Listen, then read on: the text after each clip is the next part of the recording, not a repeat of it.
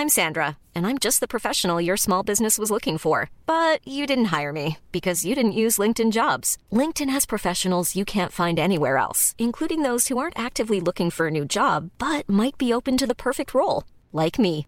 In a given month, over 70% of LinkedIn users don't visit other leading job sites. So if you're not looking on LinkedIn, you'll miss out on great candidates like Sandra. Start hiring professionals like a professional. Post your free job on linkedin.com/people today.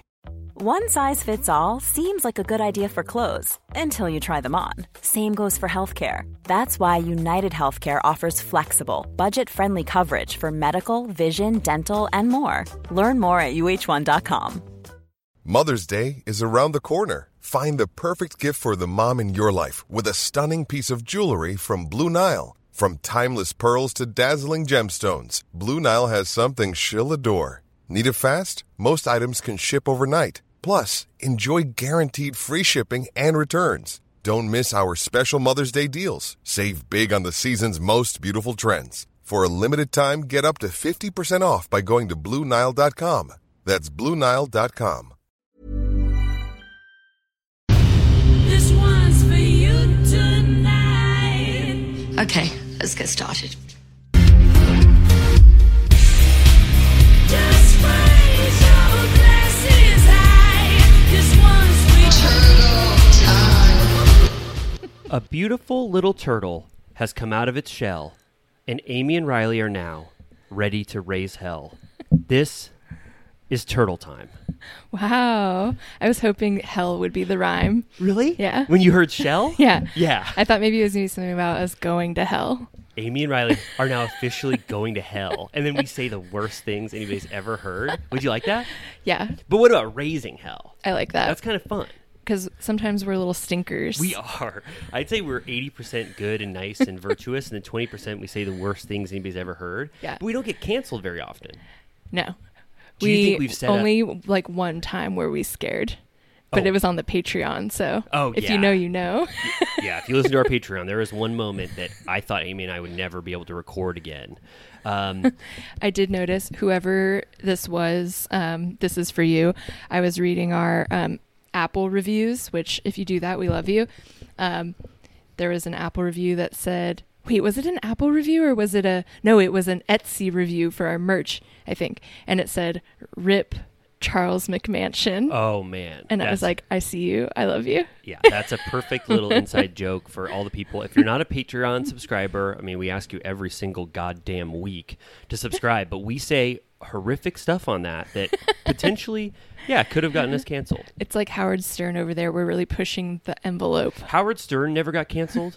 No, his like I think I'm surprised that he doesn't get canceled in retrospect. I think a lot of people in their minds still would consider him canceled in their minds, but as a society, he has not been canceled. But it's hard to defend him sometimes when people play back the old stuff, and I'm like, he's not like that anymore. Right.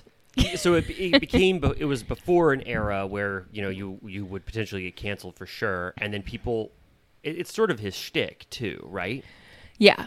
No, I feel like he has a lot of celebrity support at this point, and all of his interviews, I think a lot of celebs that have been on his show have considered it a really good interview for them. Right. So I think he mostly has people on their side. And if you listen to the show, I mean, it's kind of like South Park, where it's like, that's just what it is. Right. That's what I was thinking. I was thinking South Park. I was thinking Larry David, where it's just like, if you try to say it's offensive, you just don't, that's the entire point of it. So it's just, they're kind of uncancelable. Totally. In a way. Yeah. Very interesting. So Howard Stern's like that. Yeah. I love it. Good. You love him? Yes. Do you like his chemistry with his co-host? Robin? Yeah. Yeah. They're just like us. Are they a good duo?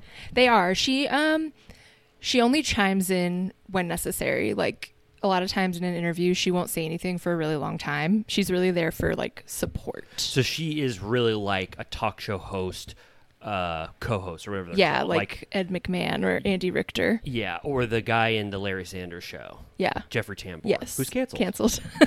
He was so good though as Hank Kingsley.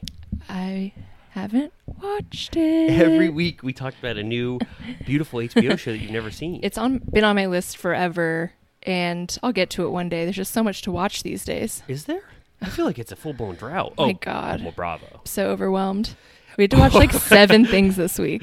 Yeah. Also, I watched everything like 3 times just because God. I want to get to the point where I know it like the back of my hand and I don't have to rely on notes to where I can just internalize it. Yeah. You know what I mean? So I watch it as many times as I can, but there's 4 shows to watch. Not to complain. Yeah. But it is, you're right. It's It a is lot. Also, for people watching on YouTube, Riley does have an ice pack under his hat, if you're wondering what that is. This is for my silly YouTube heads. If you're a YouTube subscriber, you love when I put silly stuff on my head. We do this all the time. This week, I have an ice pack on my head. So, also, I want to say this at the top instead of at the end when everybody ends the episode and doesn't want to listen to us. Please, for the love of God, if you enjoy Turtle Time, which we know people do, you say you do. If you haven't subscribed on YouTube, Amy is now ice rolling This herself. is just good for your face anyway. We're raising hell, and it's hot in here. But anyway, subscribe on YouTube, please. If you've ever loved Amy and I, and you've ever even loved one thing we've ever said, and you have a YouTube account, please subscribe on YouTube, because then Amy and I can pay back ourselves for those BravoCon tickets that we just bought that cost more money than anything in the world. Talk about raising hell. The subtotal or the total, depending on pre-shipping, was the number of the beast. 666? Yes. Wait, the pre-total was or after? The actual total was $666, but then it was $11 to have the tickets shipped, which brought it to $277. Do you think Andy Cohen specifically wanted the ticket total to be 666, the mark of the beast? I hope so. I mean, it brought a little smile to my face as I was crying about how expensive they were. And they're also the shitty GA tickets. So we're spending the number of the beast to wait in line like a bunch of schmoes. So 666 divided by 3 for 3 days is awful. Also, I had only just come to grips with 550. I was like, okay, 550 is horrible. Absolutely awful, but I will spend it. And then it's 120 service fee? Terrible. Oh, man. What service are they providing? None. Locking in the ticket and digitally making sure that, I don't know, the wristbands get sent to you, I guess, but I don't know. Yeah, and then on top of that, there's all these slots to buy Bravo Palooza tickets that are Drinks. like little events. Yeah. Like I don't know if they're hourly or they're just throughout the day on each day. Those were an additional $2 something. I didn't buy any of those. Oh, wait, the add-ons? Or there was a full-blown, like, Bravo Palooza tier, wasn't there? No, if you clicked through, it was like basically an event. Oh, where everybody's drinking and eating? I think so. Let's go to it. Do you think we can go for free?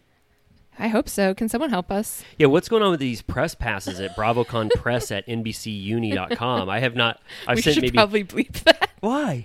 I mean, I guess it's public knowledge, but I don't want them to get bombarded. Oh, no, I mean, if you're press, I think you should. No, it's right on the BravoCon website. Okay. And we love Bravo, and we love the BravoCon press team. Obviously, I love them more than life itself. We need to find a name. Yeah, we need to find a name. If you know anybody in the press world of Bravo, please.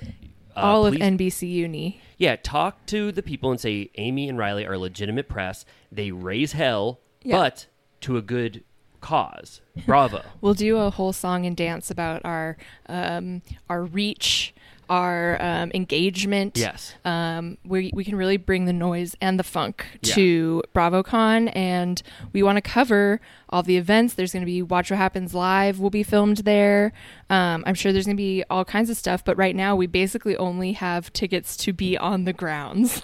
Which is fine. I mean, we can still raise hell and create content and, like you said, do a song and dance for everyone. But, I mean, let us do everything. I mean, we want to do everything. We could always sell those tickets that we bought, possibly to someone if there's demand. If they come for it. through, right? But anyway, just please, if you're on the Bravo press team, come on. This is a legitimate podcast, right? Yeah. Everything about it's legitimate. We couldn't be any more legitimate. Listeners, microphones, a laptop that records us. Yeah. Publishing on Acast. What else? Yeah. We also, this is a little insider info for our business turtles. We have applied to become an LLC. So that's what's more official than that. This is an LLC, a limited liability corporation. Oh, also, you can't sue us. Well, you can, but we'll be a little bit protected.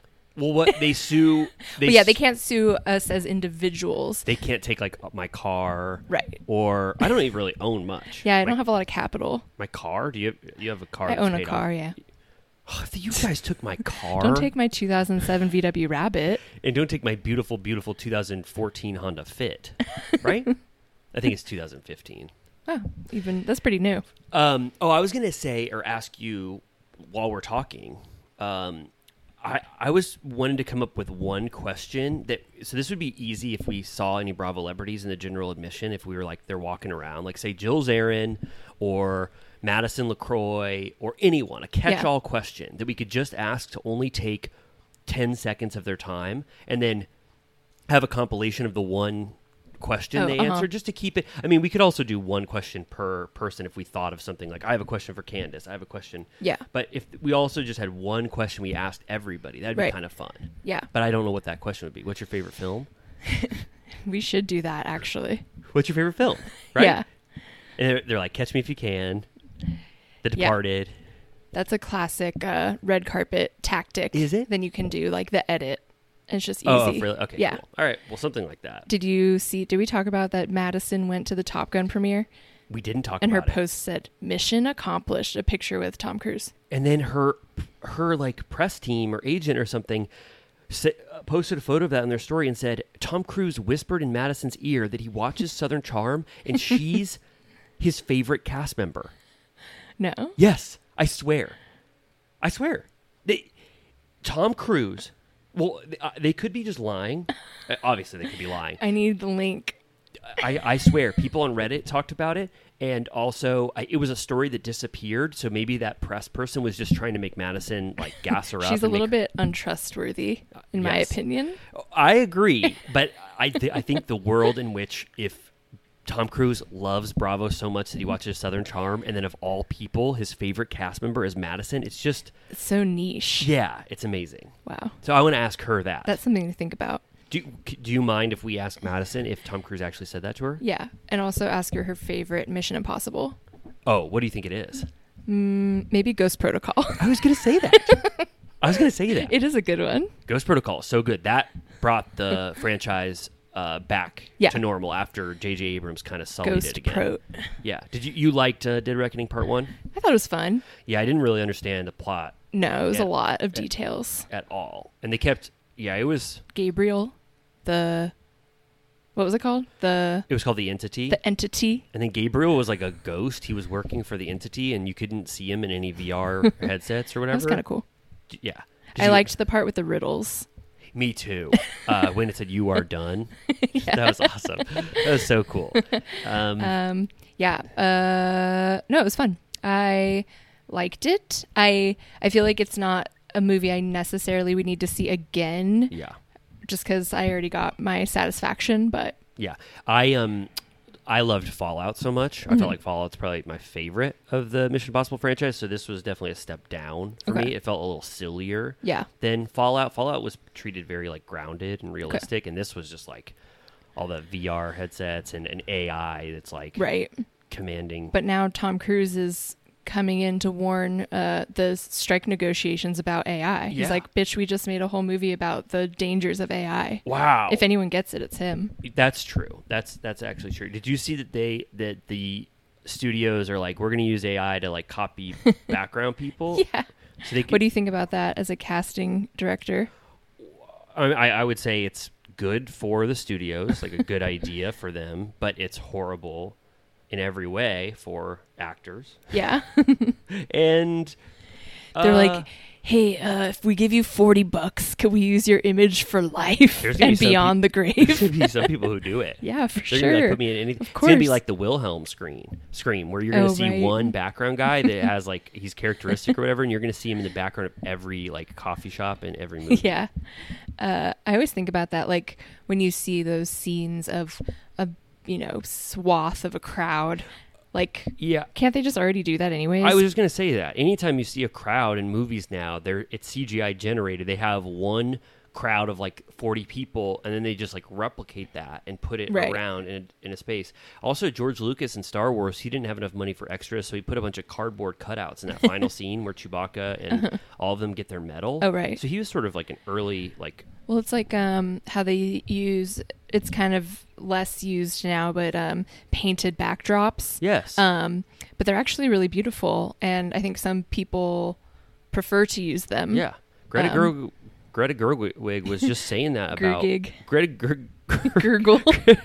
Greta Gerwig was just saying that she loves painted backdrops like Wizard of Oz and They're so some pretty. of their shit because she was like, that's my inspiration for the film Barbie. Yeah, I think, they use them for that. I feel like Wes Anderson must use them. Oh, for sure. He was just the whole thing. He was just painting everything. Yeah, he should just make art, like regular art. Yeah, he wants to. I mean, I think his favorite thing is just to make the animated movies where he can control every single aspect of it. Makes sense. But they're bad. Yeah. Okay, wait. So, before we get too far in, we have breaking news. Oh, right. This will be about 24 hours old by the time you hear this, but That's not too bad. pretty good for us. Breaking news, yeah. Considering we tape at the end of the week. But we got... So, everyone probably already saw, James posted a photo, because he's in Tahoe right now with the cast, which we'll get into, but... Yes. He posted a photo with Graham, the dog, and said something along the lines of, like, you're with me now, I'll take care of you for life. Yeah, he was like, yeah, it was, well, first it was like, first you saw a dog in the photos, like, that they're coming out of Lake Tahoe, and people weren't 100% sure if it was Graham. It's like, could it be another, what is that, a golden doodle? Yeah.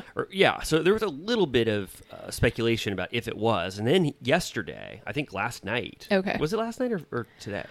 I'm not sure. Whenever. Okay. Very recently, he confirmed, and he did the most beautiful Instagram claiming Graham, saying, I'm going to love you forever. So that speculation, it's over. Yeah. It's Graham. So I guess I assumed, I don't know, did you assume that Raquel had just like given James? Yeah, I assumed that, she was probably like, my life is chaotic right now. I was just away for a long time. I don't know where I'm going to land next. Like, since you were his dad originally and we took care of him together, can you take him back? Which she probably should have done 3 months ago or whatever. But then there's an update. Yes. TMZ says a source directly close to the situation or at a shelter or something said that Graham was dropped Surrendered. off. Yeah, surrendered to a shelter because of a behavioral issue, biting problems, which... Unfortunately, those biting accusations were confirmed by Ariana in her Call Her Daddy interview. Yeah. That was one of the most salacious things, actually, that she said. Yeah, she said he was like a demon. She said he was biting her dog, right? Yeah. And just... ill-behaved. Ill-behaved. And I was like, I guess, I don't know. I mean, when a dog is... I have one of the most ill-behaved dogs of all time, George Michael. So I don't really blame the owner for ill-behaved dog. I thought it was just kind of like Ariana being a little catty. Mm-hmm. And, but then that's confirmed. And then I guess if Raquel, I don't know, I guess, did Raquel, you think, had custody of Graham right after she got out of the mental health facility and then said, let's take this dog to a shelter? Or do you think the people who are watching Graham? I don't know. I mean, that seems insane for her family or whoever to surrender him without her consent. I don't know which is worse, if she were to have done that or if someone else was to have done that. I don't know. It's just, so yeah, the story is that apparently Vanderpump Dogs got a ping, the red phone rang and said... I think it's sort of like Mission Impossible, where Lisa gets on a screen, it pops up and it has Graham's face and it starts to blink when it's entered a shelter. Yeah.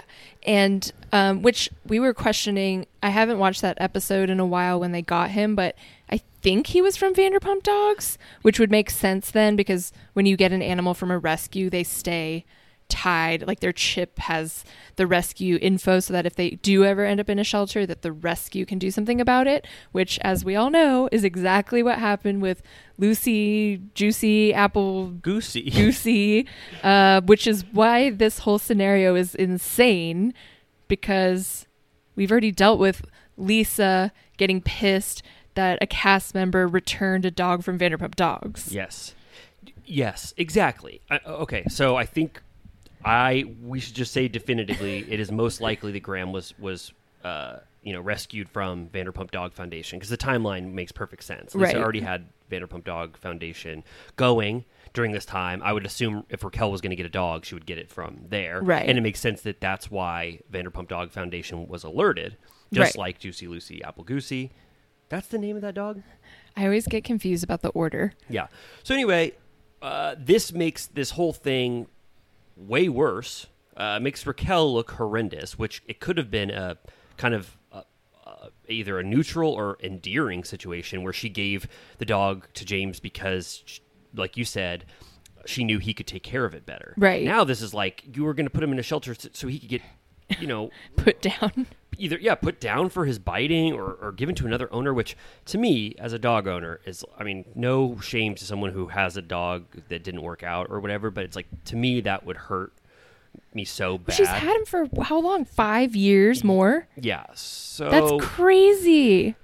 But then, just to be a little bit of stinker, just to raise hell, the 20%, how the hell could this actually happen in a Bravo world, where a storyline like this has already happened? I know that a lot of dogs are probably returned to shelters, and it just so happens that Vanderpump Dog Foundation probably gets alerted to a lot of this, and there's more even going on, but still, it's just so wild to me that, of all things, Raquel did an even more egregious... this is more morally, like Jimmy was just saying, before we started, you can almost forgive the cheating, and some people have already forgiven Raquel for cheating and being like, they all did it. It's fine. Or she was manipulated. Corrupted. Yeah. She was corrupted. This is like so ethically unambiguous. This is just morally reprehensible. It's if also, it's true. She came straight out of the facility talking about that she was going to reclaim her old name, and she was certainly worried about, or had her mind on public perception. And if that's the case, then why would you let this happen when you know for a fact that the press and the cast are going to run with this story? Do you think because she changed her name to Rachel, she didn't think that she was the true owner anymore of Graham? Yeah, the adoption agency was actually like, this contract is void. You have to give her back. Give us Graham back. But it's like, even though everyone on Earth hates her, maybe, or she might 90%. Feel that way, if, there are probably thousands upon thousands of people that would adopt that dog. I would have almost done it. Foster, maybe? Yes. You're exactly right. Thousands of people would have potentially helped Graham and rehabilitated that dog. Well, I wouldn't, because I have a senior cat that would be pissed. Yeah. And what I'm worried about is Allie and James live together now, and they have 2 cats already. And if Graham is a biter, I'm worried about those cats. I hope that they have them in mind. It's already been sort of confirmed lightly that the transition is going to be a hard one with the cats and the dog, because Graham is not ready for prime time with those at least cats. Have a yard. Yeah, for sure. That beautiful, beautiful James backyard. But it's not a huge house. What's your suspicion level to this? I'm only being devil's advocate. I almost believe this story 100%, but do you have any suspicion about the Lisa angle of it? It's just 7 out of 10. Sus. Really? Oh my God, I'm the opposite. I'm like, I only have like a 2 out of 10 on my suspicious conspiracy theory brain. I'm just like, okay, first of all, I'm going to raise hell. Raise hell. It happened on the cast trip to Tahoe. That is clearly a Lisa mastermind moment where everyone, including Sandoval, is going to see the groundbreaking of her new restaurant, which is even the groundbreaking. It's it's like under construction. Yeah, right. Like in the background of some of the photos and stuff, it's just like half torn down. And you saw Sheena and James like pounding the wall and stuff. Did they? Yeah. Okay. So that's already weird. It's like, why are these people going to that?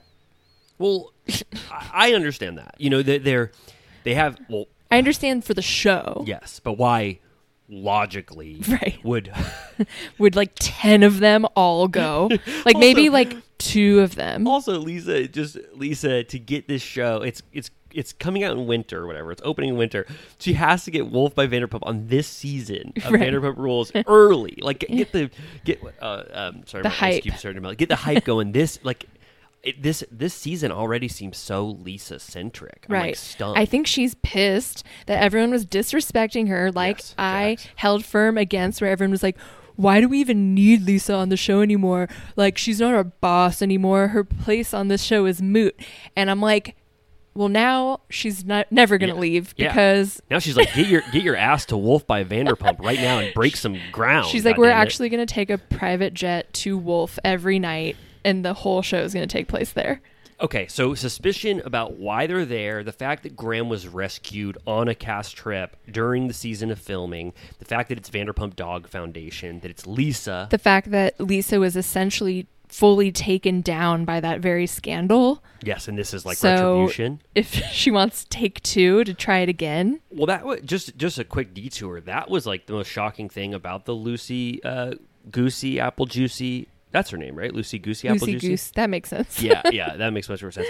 That Lisa caught the brunt of that for just trying to out that Dorit had given a dog back to the shelter, remember? And then it was all about how Lisa had orchestrated that thing, and Dorit caught no hell for actually giving the dog back to the shelter, right? Yeah. Wasn't she, what was it? Dorit gave the dog to someone, a friend of hers, who then gave it to like a kill shelter.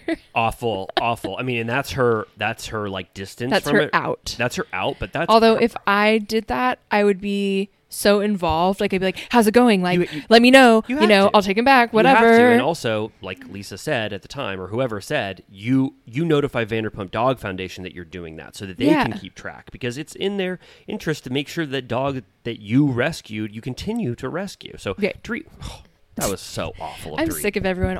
I think almost no one should have a pet. What do you mean? I think it should be harder to have one. Can I still have my dogs? You do a good job. Archie and George Michael? Definitely. My two little boys? They're your priority. And you have a good pet? Totally. Yeah. Okay. So I just mean, you look around, you see dogs that like aren't allowed to go inside. You see, just sad shit. TikTok makes me sad every single day. There's bad dog and pet owner stuff on TikTok? It's terrible. Oh, no. I can't even. TikTok makes me cry every day. They never give me that stuff. They know. I mean, it's because I watch it. So they're like, do you want more? Is it? Oh, I don't even want to talk about it. You'll have to tell me off. I cried about an orca yesterday. Like, just like sobbed. That is so sad. So this is bad. Awful of Raquel. Oh, but if the suspicion level is high, like you said, 7 out of 10, it's so suspicious. Is Raquel like embracing her villain era or something? That's the thing. Why would she allow it? I feel like it's, in like screenwriting, it's like you can't have your hero like ever kill an animal because they become unforgivable. You save can't have the cat. Yeah, save the cat, or you can't have any character abuse an animal because they're irredeemable. Right. At that point, that's why Christopher Moltisanti or spoiler alert, but on Law and Order? No. I was thinking of Chris Maloney. When Christopher on Sopranos, he does something unfortunate with an animal. It's like, can he ever be redeemable after that? They were testing the limits of that. I remember that. When he spoiler alert for Sopranos, skip 5 seconds. Remember when he suffocates Adriana's dog when he's high on the couch? God. Oh, doesn't he like sit on it? Yeah, he sits on it. Okay, yeah. Yeah, I mean, I was picturing like a strangle. Oh, no. That was a bad era for him, but he goes on to do worse. Oh, much worse. Yeah. But anyway, so Raquel, I don't think would ever let herself portray this much of a villain in order to further the drama of the show. It re-ups the age-old question, what is wrong with her? What is just wrong when with you her? think that maybe you can give her benefit of the doubt or have some sympathy for her, because it was Sandoval, whatever, you realize that something really ain't right. Well, something ain't right. I mean, I think we talked about it every single episode of recapping Vanderpump Rules. Something is not right, and it's something where, for sure, I don't think personally she should be allowed on camera anymore. Right. Because I can't guarantee that she won't make an even worse mistake, which it sounds like she's already gearing up to make even worse mistakes. She looked good in that paparazzi photo. Do you think she called the Paps for that? For sure. Do you see her hat? What did it say? Be a good person. It did? Yeah. Wow. It said, I'm going to send Graham away. Oh my God. Awful. Dude. Okay, so yeah, if we get an update, maybe we'll insert it. Maybe we'll do, maybe in like an hour or half hour, we'll do a turtle piss. We'll piss our brains out, and then we'll check if there's any update. But if your suspicion level is high, 7 out of 10, but you don't think that Raquel would willingly let herself do this for a storyline, because not a lot of people would ever let themselves. But that's the thing. I don't know what she would do. True. It's crazy what she'll do. True. Okay. All right. Oh, one little thing I wanted to just end this conversation about these Vanderpump Rules updates, which are actually pretty wild. A fan saw them all at Lake Tahoe outside of Wolf by Vanderpump, and I mean, this fan, her name is Bailey, I believe. She got an iconic photo. If they were all walking out of the event or whatever they were there to do for Lisa, they were all walking together. Sandoval is a part of the group, as a part of it as you can be, where they're probably still not warm to him, but they had to be there for Lisa. But anyway, this fan got in the photo with them, and he's in the middle of Sheena and Brock, and he's holding Sheena and Brock. And did you see it? No. Oh my God! It's so wild. It's the whole cast except for Katie and Ariana. So Lala, James, Brock, Sheena. Who else is in the cast? I think that's it. And Allie. Allie's there. And then the fan is in the middle of all of them. And Sandoval's just in the mix with all of them outside of Wolf by Vanderpump. And Sheena and Brock are smiling because it's for a photo. So they're all like chummy or whatever. And it looked really bad. It caused a little bit of a uproar last night. Yeah. Because people are like, Sheena, of all people, how can you betray Ariana by like smiling and posing for a photo with Sandoval? Yeah. And then Sheena said they were all there for Lisa, like you said. She made them all go to Wolf by Vanderpump. Yeah. They're incentivized to go to every event that they schedule because they get a bonus at the end of the year. Yeah. So it makes sense monetarily why they all went. It makes sense why Sandoval went for the drama of the show. But Sheena said they're not in a good place. She hasn't forgiven him. They were walking out of the event, and by where she was standing, she just happened to be next to Sandoval when the fan came up, and they wanted to do a good photo. It was her birthday. They wanted to make a beautiful photo. So people were very mad at Sheena. People need to chill. It's like, again, what show do you think we're watching? Right. They have to go do stuff. And actually, I'm thrilled that they're forcing him to be involved because that's hilarious. They just have to hang out with him like every day. So every day. So far, the scene I'm like looking forward to is the scene. Well, not that Tom Sandoval cries, but it's that he goes to Tom and like apparently everyone is like hanging out, having fun or whatever. And then Tom is just sitting in the corner after talking to Kyle Chan. He's just crying alone in a booth in the same restaurant as them. That is so wild. Yeah. Also, I guess people are saying that Lisa is the only one that can get them to do scenes together. So she's trying to pump out as many scenes that make sense for them to be in the same room together. That makes sense. This is a great way to get Sandoval involved. Do you believe that a hot headline from this week that security had to separate LVP and Sandoval? I did not believe it. First of all, they said cameras were down, so no one caught it except for me, this anonymous reporter, which, yeah, right. Like, there's no way that the cameras were down, or that I think that's just an excuse to say this will. If you don't see it on air, you will think it didn't happen, but it actually did. I mean, but also, I could picture him saying some fucked up shit. I mean, he did tell Terry Maloney to like go fuck herself or whatever. Yeah, but it said LVP was screaming at him. I can't think of an instance where Lisa's ever screamed yelled, at anyone. Like, yeah, even in her most passionate fights with Kyle Richards, with Brandy, she's never screamed in her life. No. And also, That's when Ken has to come in and say, goodbye, Kyle. Exactly. Ken screamed. Goodbye, Tom. Yes. Oh, also, like you just reminded me, Ken would kill him. Yeah. If he ever screamed at Lisa. Also, Lisa's his only ally. And Lisa's still his business partner. I just didn't believe it at all. She's the only one that will give him any benefit of the doubt. And Schwartz, I guess. Yeah, we're in the era now where there's just so much misinformation because every headline... Fake news. We're in a total fake news era. And that just had no... What's it called? Merit. It had no merit. It just had... There's no evidence to it. Yeah. And I just... And they even said cameras were down, so they didn't capture this. There's no way there would be cameras down at TomTom when Lisa and Tom are talking to each other. Right. So I didn't believe it. Yeah. Skeptical. Have there been... What are any other... something about her seems to be chugging along. Yeah, and then so Ariana and Katie weren't on this trip, which that makes sense. That Ariana would not want to go on a trip with Sandoval, but I think they have an alternative storyline that they're hiring. I think it's something about her. So I put in, our applications. I said I haven't worked in a restaurant since Applebee's, but but I think I could do it. You think you could learn to be a sandwich artist? Yeah, of course. But do you mind that I said that you and I have to be every shift together? Is that okay? Okay. Can the shifts be only 1 hour? Yeah. Well, I said during camera filming. Okay. So that's probably like 2-hour scenes. Okay. Is that okay? Okay. Well, I like washing dishes. Oh, okay. I'll just revise the thing I sent in, but I'll do the sandwiches. You be in the back doing dishwashing. Okay. Is that okay? I don't like washing dishes at home, but when I worked at a frozen yogurt place, I like doing the dishes because we had the like industrial sprayer. That's so and fun. like it was fun. Any accidents ever happen? I mean, I definitely got splashed. Yeah, that's kind of fun though.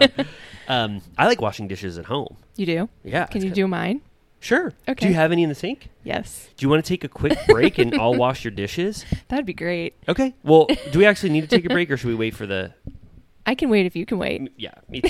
I'm feeling strong today. I feel so strong. It's the heat has dried us out. Yes. I'm actually pretty comfortable. What about you? I feel good. Okay. Well, I got this ice pack on my head and it's dripping beautiful cold water on my head That's and I really great. like it. Oh, also I wanted to ask our listeners, someone complained that my peas pop when I'm talking and I took that so to heart. Pussy poppin'. Someone was saying my little peas were popping and I take every criticism to heart more than anything. And so let me know if my peas are popping because we got windshields for our mics. Mr. Popper's Penguins. Yeah, we haven't said one P word until now, so this is a good time to test it. Pandora Vanderpump. Pandora Vanderpump. Speaking of, good call. did you see that we will get to RHONY, but one of the new RHONY housewives, Brynn, Yes. revealed that she is good, dear friends with Pandora Vanderpump and that she was in the mix and asked to be on Vanderpump Rules. And she said at the time that she thought that was trashy and she didn't want to do it. And she revealed that she made out with Peter in 2006. Amazing. Wow. What? 2006, so 6 years or 7 years before Vanderpump even started filming, right? They should do a crossover. Oh, get what Peter goes up to send Brynn in New York. Peter to New York or her to LA. I couldn't even imagine Peter in New York. No offense. I don't mean anything by that. I could see it. I could see him wearing a pea coat. Or like a coat. Yes. Okay, you're right. Yeah, now. Yeah. When I picture him in a pea coat, I picture him in New York. Maybe a fedora. And then Brynn also said that she lived with Pandora at Lisa's house at Villa Rosa. Oh yeah, and she said that on random days of the week there'd be rose petals on the stairs. Yeah. So Brynn has just been floating in the Bravo ether for a while. Yeah. Which I also was looking into because I had sort of deleted from my mind that I was like, wasn't one of the RHONY housewives of the new season fired? And so yes. Then I was like, I don't think it's one of these women. So then I looked into it. And the woman that was indeed fired, so she isn't on the show, which I assume means they had to refilm all of it, right? Yes, and cut her out of a lot of scenes. Yeah. Because the first episode is like all of them together, so that had to have been after the fact. Yes. Because I assume there was an original one with 6 of them or however many there are. But the woman, she got fired after the announcement, but she was also supposed to be on Real Housewives of Dallas, and that season got scrapped. Whoa. So she's like a cursed being. Just flopping in every Bravo show. Across the nation. Wow. So that means that casting, Bravo casting, just sort of has people in their pocket that they bring out, and if they would convince them to like move for the show, I mean, that's having a Southern charm. John Pringle was like living in San Diego forgot or whatever. about him. And you did? Pringle. Yeah, Pringle. Pringle. Pringle. Pandora Pringle. Yeah. Oh. Wait, if she leaves Jason? Yeah. Do you like that? Yeah. I don't like know. Pringle. Me too. Yeah, he's cool. Oh, yeah. He's a great addition to the cast. He's just so normal and nice and kind of fun. But anyway, Pringle, I think, was cast. I mean, he's Shep's friend from college. Yeah. But I think he was living in San Diego. And he says the entire time, he's like, I'm trying to make a new job work in Charleston. Right? That's, Charleston. And what he's alluding to is that he was cast on the show. And he's trying to make this work. So they just keep people in their back pocket. And if they work on a show, they'll put them on there. Yeah. Apparently, and speaking of Brynn, I guess a fight with Brynn is what brought this woman down, which is hard for me to imagine because apparently it's about, similar to what we were saying about that podcaster, it was like a Zionist conversation, which we don't need to get into. It's very complicated. No, come on. You know what happens when we get into geopolitics. But I'm like, Bryn is the one that brought that up. Right. Like, what? Does Bryn... I assumed it would have been... I am still learning their names. Aaron. Yes. Who is Israeli. Yep. So I thought that would have been interesting. Yeah. I read it was a fight with Bryn. I don't want to get into the details because I barely remember them, and also I just don't want to talk about that. Did you get a sense, though, that Bryn does live in New York? I don't think we saw where she lives or that she has any attachment or family at all. Right. She seems... I mean, I love LA and I do not subscribe to any LA stereotypes, but if she were to be anywhere, I would assume it would be here. Me too. And I didn't get one route that points towards her New York life. Like when she, in the beginning, when she visits, is it Psy? Mm-hmm. I almost said Psy. Yeah, Psy. She's like, Brooklyn is a vibe. Yeah. Oh my God. Brooklyn's a vibe. I'm like, yeah, bitch, we've been here. Oh, I think Aaron, actually, they show a clip. We're getting into RHONY. Maybe we should just transition into it, right? Sure. We're at the end of our Bryn talk, and then it segues perfectly into RHONY. We didn't have anything else to say, right? I don't think so. Do we want to start with RHONY? I think so. Okay. Priority. Well, just to finish this little thought, and then we'll get into RHONY officially.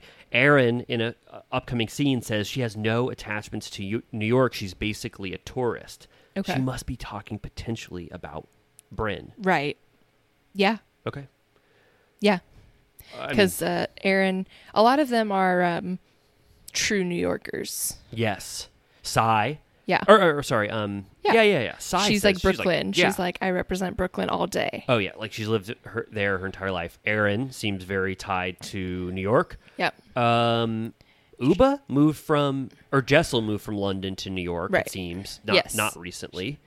Who else is there?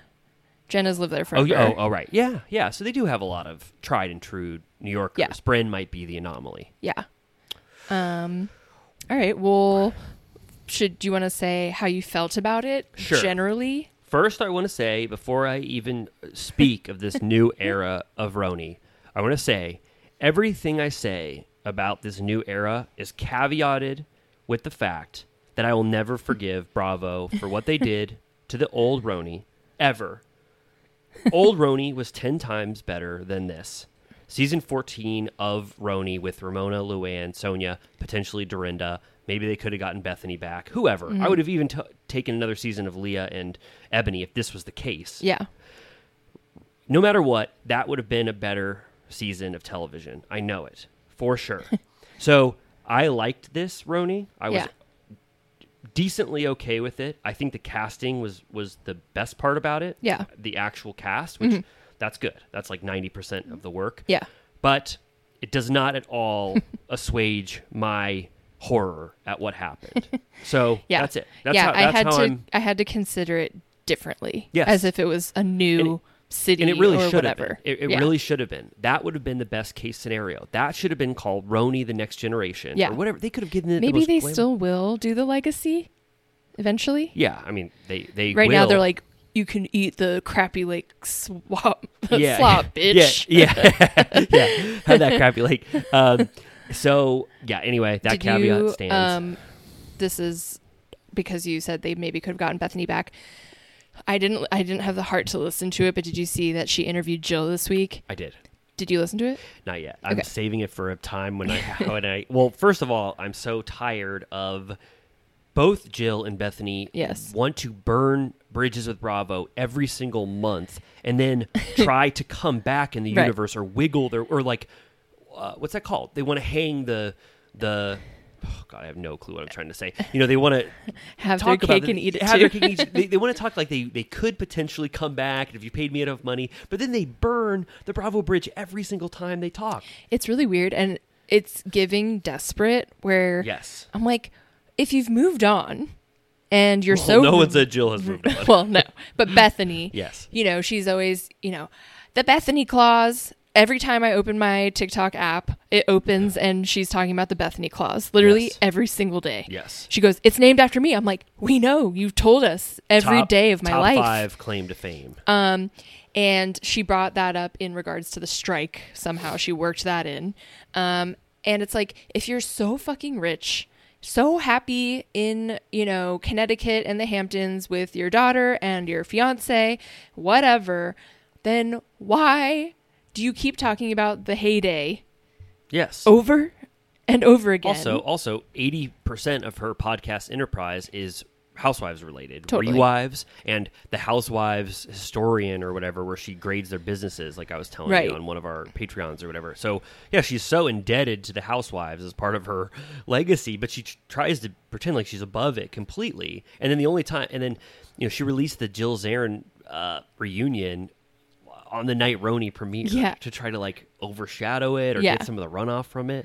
Yeah, and then I guess they were talking about, I heard that Jill was saying that like they didn't have permission to film at Bobby's funeral, which there's no way. I know exactly what happened. They already have cleared this up multiple times. Jill said a assistant of hers, without her approval, said that Bravo could come film at Bobby's funeral. Yeah, fucking right. Jill told that assistant and then had plausible deniability to say they could film at Bobby's funeral because she wanted a scene with Bethany outside.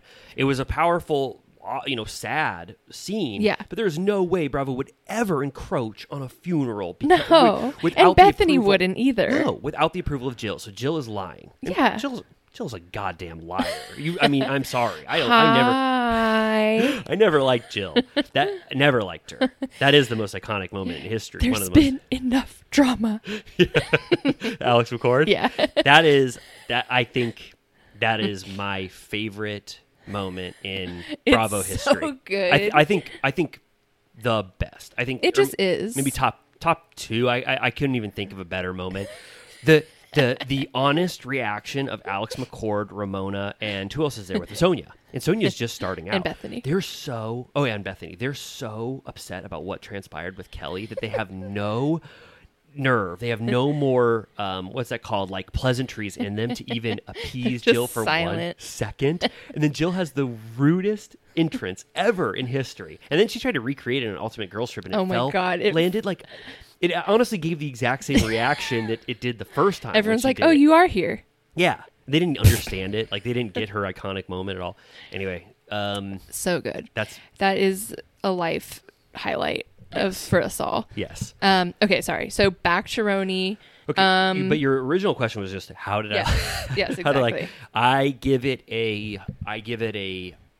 I'm trying to be as objective as I can and not be sad about the old RHONY. Yeah. I give it like a B minus. Okay. Or a B. Like, wasn't great. Yeah. The cast is better than I expected, but there were some cringe-inducing moments about the familiarity between the cast members and the drama they tried to make seem petty, but actually really quintessential RHONY. I thought that was really lame.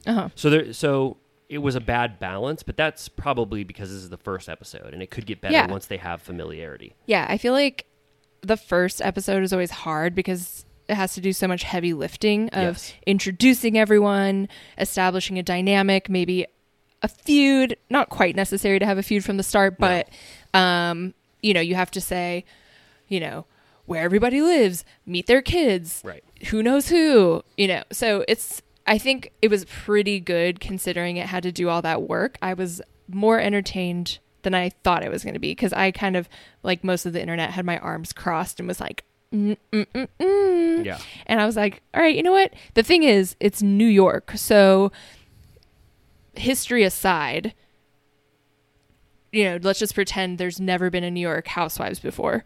And finally, we're getting a Real Housewives of New York. Good thought. That's always going to be the city itself and the caliber of lifestyle and whatever is going to be peak. Yes. So they have a leg up. Just because of the nature of New York. Yeah. And getting a window into what like New York want City is to know about that. Yes. Did we get enough of that this episode?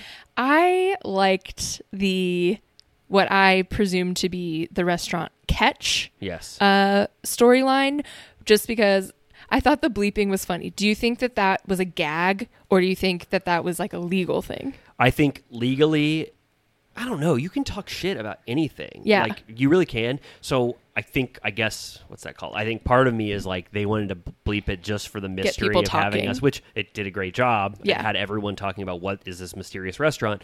Good job. Also, they were talking about it so dismissively that I do think Bravo would maybe just want to be like, hey, let's ease up on this restaurant. It's like, isn't it? Is they it Tom didn't say. Colicchio's restaurant? Oh, is it? I didn't look into it. I just remember. So for some reason, it popped into my head while I was watching, and then once I thought of it, when you looked at their lips, I was like, that's what they're saying. Yeah. And I just know it from years of reading gossip in the mid-aughts. Like that was like they said, you know, at that time. Bryn also does like a little pun or whatever. She goes, "I wouldn't be caught dead at catch." Oh yeah, there you go. Yeah. But and then on Watch What Happens Live afterwards, Erin says to Andy, she's like, Andy, you've been there. It's not that bad. And Andy was like, it's not that bad. He was like, a lot of athletes go there. Yes. Like basically it's not cool. But I was saying this to some people where it makes sense that Bryn thinks that way because I have a feeling her entire persona is based off of where she's seen. Yes. Whereas anyone else who just like lives in New York and like Jenna Lyons said on Watch What Happens Live, she was like, I would go. I don't care. Like, right. Because she's it's like, the most... it's not going to tarnish your reputation if you are established. Right. But if you're trying to go to specific places to build your brand, then that would be a stinker location. But if you're confident in your brand, you can go wherever you want. Totally. Yeah. that drama made sense to me. I mean, I was fine with it. I actually would have preferred if they would have just It was talked about better that. than the cheese storyline. Yeah, the cheese storyline is why I would dock it maybe 2 full points because it didn't make sense. It didn't make any sense. They never got to a point where I understood what the fuck they were talking Can I try about. to parse it for our listeners and for you? Let me raise hell for a second. Our new catchphrase. Okay. Sai and Bryn and other people went to Erin's house for a party. I think Bravo said, you guys have to hang out for a month before we start filming to get to know each other, and you have to have X amount of dinners and X amount of restaurant goings. X amount of cheese. X amount of cheese-related drama. Take selfies with each other. Start a group text where you all talk to each other, and then we are going to mine that for your familiarity, and we're going to mine that for drama, anything we can get out of it. So I think that was very regimented, for sure.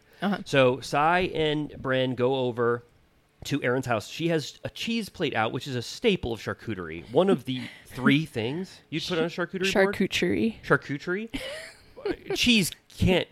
I mean, it's essential to a charcuterie plate, right? Can't be ignored. Right. And then Sai, apparently, Bryn said that Sai... Bryn said that Sai said, why do you have this? What is that?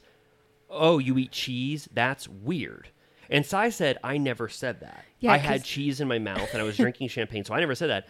But then Bryn said that Sai said that. Right. And then Bryn is the one spreading this rumor to Erin. And then Erin found out secondhand that Sai had said this cheese-related insult. So she was mad at both of them? She was more mad at Bryn because she doesn't believe that Sai actually said it. Right. And Sai said she didn't say it. So Bryn is saying that Sai said something that she says she didn't say. Right. At one point, Sai says something that made a little more sense where she implied that what she said was something like, is this all we're eating? Or like, you know when there's like snacks out and you're like, is there going to be more food or not? Like she said something that gave me a little something to grab onto where I'm like, maybe there was a misinterpretation of her saying like, is this all there is? Yes. Or something like that. Because every other version, I was like, I don't understand what you're saying. Yes. And it doesn't make sense that there's no way to squeeze drama out of this because I don't even understand how it's offensive because I don't even know what you're talking about. Yes, and it never really got clearer, like you said. It sounded like the actual people involved in this dramatic moment didn't care about it. They only cared that Bryn was like spreading it. And Erin eventually just tried to clear things up with Bryn. Right. But really, I guess she was more offended by them going to Casa Cipriani over Catch for that big group dinner. Yeah. Right? And then the cheese thing was sort of like a red herring. Right, in this whole drama. Yeah. That part was bad, and also it just, to me, reinforced that these people don't know each other very well, right. Even though you're trying to harp on it. And there's other little moments, too, where they try to fake, like, camaraderie between them. Like when Uba and, I think, Aaron meet up? Do you remember when like they meet up and they talk about like the celery juice? Aaron says that her son drank celery juice, and then Ubo was like, the celery juice that your son drank and he had diarrhea all over the place, whatever. And it was just like to call attention to the fact that they have hung out at least once before. Yeah, she was like, I know that story. I know a story that you've told me once in that group chat before. But then there's a lot of moments where like Jenna goes to Jessel's house for the first time, and she's never been there. She's never met his husband. Right. You know, so it's just, I think that they should have maybe done a little more of letting us see how they actually did become friends, because that would have been better than faking the intimacy that we see here, that ultimately all that drama was resolved by the end of the episode, and we're basically starting from scratch anyway. Right. Yeah. By the time Aaron sits down, Bryn, to talk, by the time their asses are seated, the beef is squashed. Yes. There's nothing to talk about. They just go like, I didn't mean for you to think that. And then they're like, okay. Yes. Yeah, for sure. Who stood out to you from the cast? Like, who did you like? Who were the stinkers? Were there any stinkers? Well, okay. I'm preemptively culturally interested in Jenna Lyons. Like, I already have known who she was for 10 years. I am into it. So, and to me, she's like, she's someone that if pre all of this, if I would have seen her in New York, I would have been like, oh, fuck yeah, that's such a good New York sighting. Like, she's a good pick just culturally, because she's like cool and like influential. So, and I think her personality, I'm hoping that she'll get more in the mix. I feel like she's very professional. So I don't know like how down and dirty she's going to get. Yeah. What if Jenna had hypothetically just been added to the cast of RHONY season 14 with our previous cast members? That would have been fun. She would have been like a Carol figure. Exactly. Yeah. And Do you think they know each other? Who? I bet you do. Jenna and Carol. I'm sure. Jenna seems to like know everyone. But that would have been such an organic, good cast addition, and I would have loved to see Ramona and Jenna Lyons interact instead of this group that's curated around Jenna. Jenna would have been such an interesting outlier in the old because she's kind of a square. Yes, I would have loved to see that. She would have just been like outraged. Luann would get jealous of her, just like she got jealous of Carol. It's like Sonia Carol / Heather. Totally. You know, like... Yeah, that is my dream. I was like, Jenna would have been so great, and it would have revived the shit out of RHONY if she was cast on the old RHONY. Yeah, because she has some cachet, and I'm sure Ramona would have said something offensive about her being gay. Yes. They honestly could have organically at least started to get these new casts as like friends of, and really test out. Erin Leach would have been good. I would like to see her. She has the Heather Thompson energy that was good. No, I like Erin, and I like Sai. Yeah. And I'm afraid that Uba is simply gorgeous. Mm-hmm.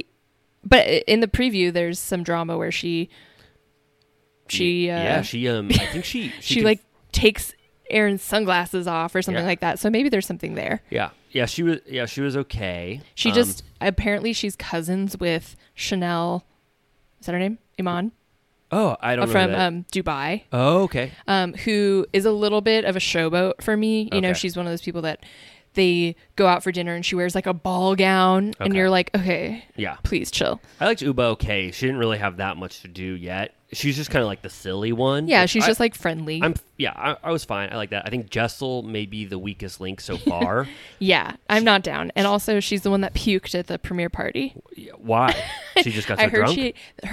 She's a publicist, first of all, so don't believe anything that she says. Damn, but like Hub House. Exactly. The PR, her story is that she had just traveled internationally and hadn't slept in days and had like food poisoning or something like that, and so she puked all over the RHONY premiere party. All over? Yeah. And he's like covered in barf. Yeah, it's like a total barfarama. And on page 6 the details were so funny. It was like, it was pure liquid and soaked into the carpet immediately. It was like so gross. Wait. So it wasn't in chunks laying atop the carpet? No, they said it was pure liquid, and that they had to get people around it. Damn. And that like she like put her hand over her mouth and she like ran up the stairs and then puked at the top of the stairs, and then went to a bathroom and puked in the sink. And I'm like, dude, you should have just left. Yeah, that's horrible. But why is it better that it was she just got done traveling? Like, well, I don't know. I guess because she barfed so much, it makes more sense than saying I was drunk. I know. And I'm I like, barfed. you're puking from exhaustion? Do you remember when Luann got barfed on at her cabaret? Oh my God, yeah. Do you think it was Jessel? Maybe.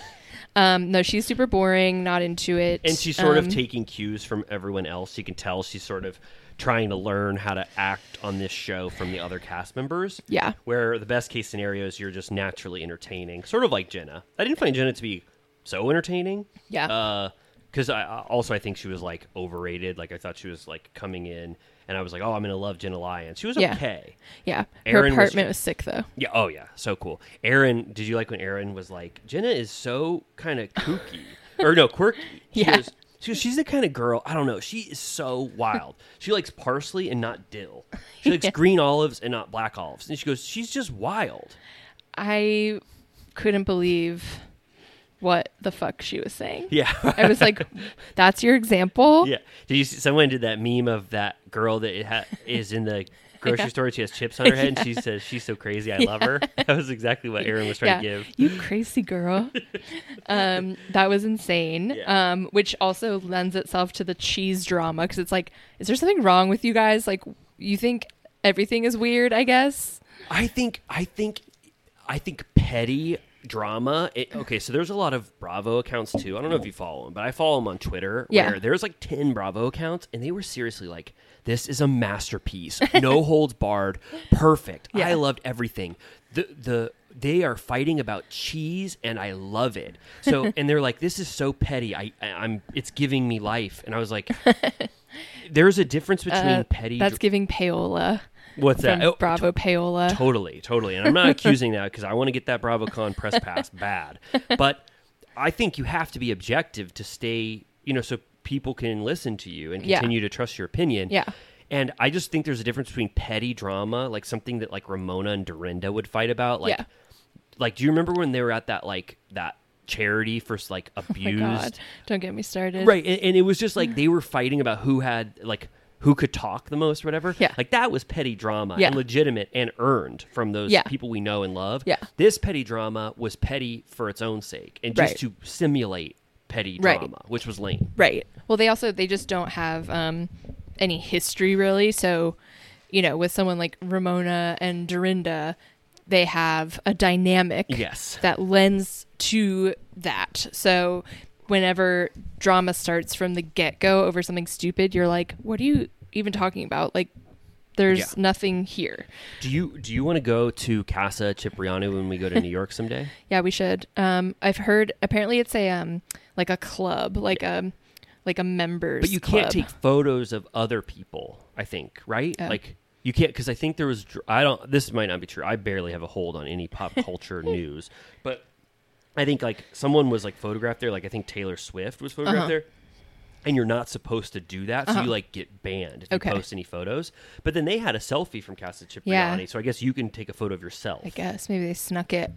I'm going to, because I was confused at first. Oh, you're going to New York. I am going to New York. I'm going to a different Cipriani. I just checked while we were talking because I was like, my sister's friend made a reservation, but I think it's called Cipriani Dolce. But they on RHONY, they used to talk about Cipriani. Well, there's like a boring Cipriani that's like Cipriani Wall Street. That's like an event space. Oh, okay. That they have like award shows there, and I think it's kind of just like a run of the mill, like not cool restaurant. Is that what Ramona was always talking about? I think. Okay. But I don't know. I didn't know that there were all these different ones. I'm out of the loop in New York City, but so I will let you know what this other one is. But I do want to note that 2 of them have kids named Rio. Yes, good to note. Jessel, right? And Sai. Rio. Yeah, Sai has London and Rio. And Sai has London and Rio, and Jessel's from London. That's right. Jessel has Kai and Rio. Whoa. So something was going on in the Rio world. Yeah, it must have charted that year. And then Jessel brings her kids into Brooklyn, and she's like, this is your first time on the Brooklyn Bridge. And then when they go up to the apartment, she's like, this is called a stoop. She did? To her mom? To the kids. Oh, to the kids? Wow, this is just... And I'm I can't deal any longer with the conversations about Brooklyn being other, because Yes. I'm like, Sex and the City had that conversation 20 years ago. Like, Brooklyn is in parts more expensive than Manhattan at this Right. point. You know, it's completely metropolitan. Like, well, yeah. I mean, shut up. yeah. Well, also, RHONY forged the path course. for Brooklyn. I mean, yeah. I guess it shouldn't be even remarked on anymore. No, right? it's but this felt to me contrary to the myth, where they weren't trying to shade Brooklyn in any way. They were trying to elevate Brooklyn. But Right. I guess even commenting on it is sort of But yeah, I feel strange like- at this point. Right. Like that woman being like, that woman, that's how much respect I have for her. Being like, her kids are like, actually, I don't know how old those kids are. What are they? One or two? I didn't even look at those kids. They walk. They so walk. there's that. Yeah, right. So But being like, this is your first time crossing the Brooklyn. I'm just like, it's not exotic. Like, what is I can't- Brooklyn? Mommy, I'm scared. Where are we? We're in Brooklyn. Well, Those little boys. Oh, I was gonna say a huge negative so far. No good house husbands. Yeah. At all. I didn't even see a spark of someone that even might be fun. That's true. Aaron's husband. No, She he said was he kind had- of MIA. She said he had a bunch of thongs in his bed when they used to make love back in the day. Yeah. I guess she's trying to give him a sexual, charismatic spark. It seems like her family will be a bigger deal than her marriage. Yes. You know, which Side- I think that's actually a good sign when someone's super involved with their family. I'm like, all right, there's some hustle and bustle here. That's kind of fun. Yeah, I liked that. That was fun when they gave that full dinner. The dad was giving a toast or whatever. Yeah. I liked that. That was nice. But no other remarkable house husband so far. I mean, they didn't get a lot to do. Sai's husband didn't really have a spark. No. Who- He's retired, they said. He was. Yeah. I mean, I don't know. I need more details on too. how he's retired. And then apparently, I think they're teasing that Jessel's husband is like out the door. Like I need to know more. Where did he say he was going? he goes, I forget too. Man, I watched this like 3 times. I don't remember. It He was said, like- I need some me time. I'm going. It was like Thailand or something. yeah, I think you're right. And she was like, why are you going to Thailand? He was like, I need some time to myself. I was like, that's giving Ralph on Atlanta when he goes to Florida and won't say why. Yeah. So that was a drawback so far, but maybe they just haven't had time to shine. Yeah, TBD. Also, the Jenna's visit to Jessel's apartment was try hard, and then she was so complimentary to her mom. Like, she was like, your mom's incredible. Yeah. And then she's like, how old do you think my mother is? And was she's 40. like, my age? Yeah. And then she's like, she's 65. And I'm like, I mean, she was a good looking woman, but like, I wasn't shocked to find out that was her age. I was like, that's 10 years younger than my mom. That's crazy. Yeah. I mean, that's a lose-lose situation to be asked. I would just go way, way under to be complimentary. I would say 47, like, because it was like, what if you took a stab at it and you're like, oh, that's exactly right. Yeah. You know what I mean? It's awful. Yeah. I hate being in that position. Yeah. And then Jenna starts eating the Oreos from the jar, which it looked exactly like Khloe Kardashian always has cookies in a jar like Really? that. That big? Yeah. Whoa. Like stacked perfectly in a ring. And I did think it was funny that she was like, wait, have those been in there for like 10 years? Because Yeah. I always wonder about decorative snacks. It was a lot of cookies in there, but Yeah. apparently they get eaten like every 3 days. Right. Yeah, that was all right. No, that scene was boring. And then what did you think about the gold, khaki, and black theme? Well, I'm glad you mentioned it. They had the hardest time with this theme. They were so confused. I was like, you have 3 choices. I would have been able to do that. I would have gotten the memo. Khaki, black, or metallic, gold, or something. Yeah. Like, it was the easiest theme in the world, and they were They all treating it just like- wore black. Yeah. They all just wore black except for Uba. They couldn't they couldn't make khaki work in any way. I was surprised by that. That seemed like shocking that they couldn't adhere to such a simple theme. Right. I also wanted to ask, Erin said that she got married just shy of 25. And she said, but a 25-year-old New Yorker is like a 35-year-old Kentucky girl. Does that make sense to you? So I was thinking it's the opposite. Exactly. I thought that you would normally keep your youth for longer in a big city because everyone else is not moving, on in their life, like hitting milestones. Like you of a traditional... like in LA and New York, you would get married at 35 or like have a kid at 40, whereas everywhere else it's 15 years ahead. Yeah, I thought that, but then I guess she means experience, like you're on the subway. I've seen it all. I've seen it all. The Big Apple. I've taken a bite of the Big Apple and I know everything now. So I think she meant wisdom. You know, but the opposite is true though about where you are in your life, milestones hitting earlier, presumably in like Kentucky or whatever, right? Yeah. No, I thought that made me stop for a second and think. Do you think, I thought Erin was just on the line of being entertaining enough, or like I'm sort of interested in her life, but then also being a little performative, like she knows what works, and she's like, let me have your ear for a second, we can discuss this. Like having to leave the room already for a private chat is such a convention of housewives, and they haven't been on a housewife show yet, so they shouldn't know these conventions. I felt like Erin seemed very well versed in the tropes. For sure. No, she definitely she's organized. She, I think, has her head in the game. Yes. But I think that could be interesting because sometimes, even though they think that they're in control, I think that could turn on you, I really liked Brynn. Okay. You didn't like her? She just seems unhinged. Okay. I mean, that's okay. That's fine with me. I mean, like you couldn't, like, did you think she was performatively unhinged or just legitimately unhinged? Yeah. I mean, unhinged. Maybe both. Okay. Unhinged is probably my top 10 criteria for an entertaining cast member. Unhinged. A little bit unhinged. Yeah. I think the perfect balance is like self-aware enough to be funny, but then unself-aware enough to still be like embarrassing and do wild stuff. I think I saw a meme online. Someone compared her to Thomas Ravenel's girlfriend. Ashley? Oh, she's nothing like Ashley. I just watched Southern Charm. She's nothing like Ashley. Oh my God. Ashley is like a soap opera villain. Ashley is like a rehearsed, like a villain in a soap opera completely. Yeah. I mean, there's no similarity to, well, in my opinion. Yeah. No, not to discount that person that said that. I felt like she was more like a Sonia Morgan type. A young Sonia. Yeah. Did you get that energy? Yeah, I guess I maybe am biased against her seemingly being the youngest. I don't even know if that's true, but she seems the youngest. Yeah. And I have an aversion to young housewives. I'd say across the board. I mean, Jenna's older than you would think. What did she say? Like she's 55 or 54. That's pretty crazy. Yeah. Which I guess is that's good housewife age. Yeah. I don't know how old the other ones are. But like, wasn't Bethany young when she came on? Like under 40? Yeah, but she's like an enigma. Like you're like ageless. She's one in a million. She is. Yeah. I think. And they threw her to the wolves with all these other hacks. Yeah, exactly. She had to fight her way out.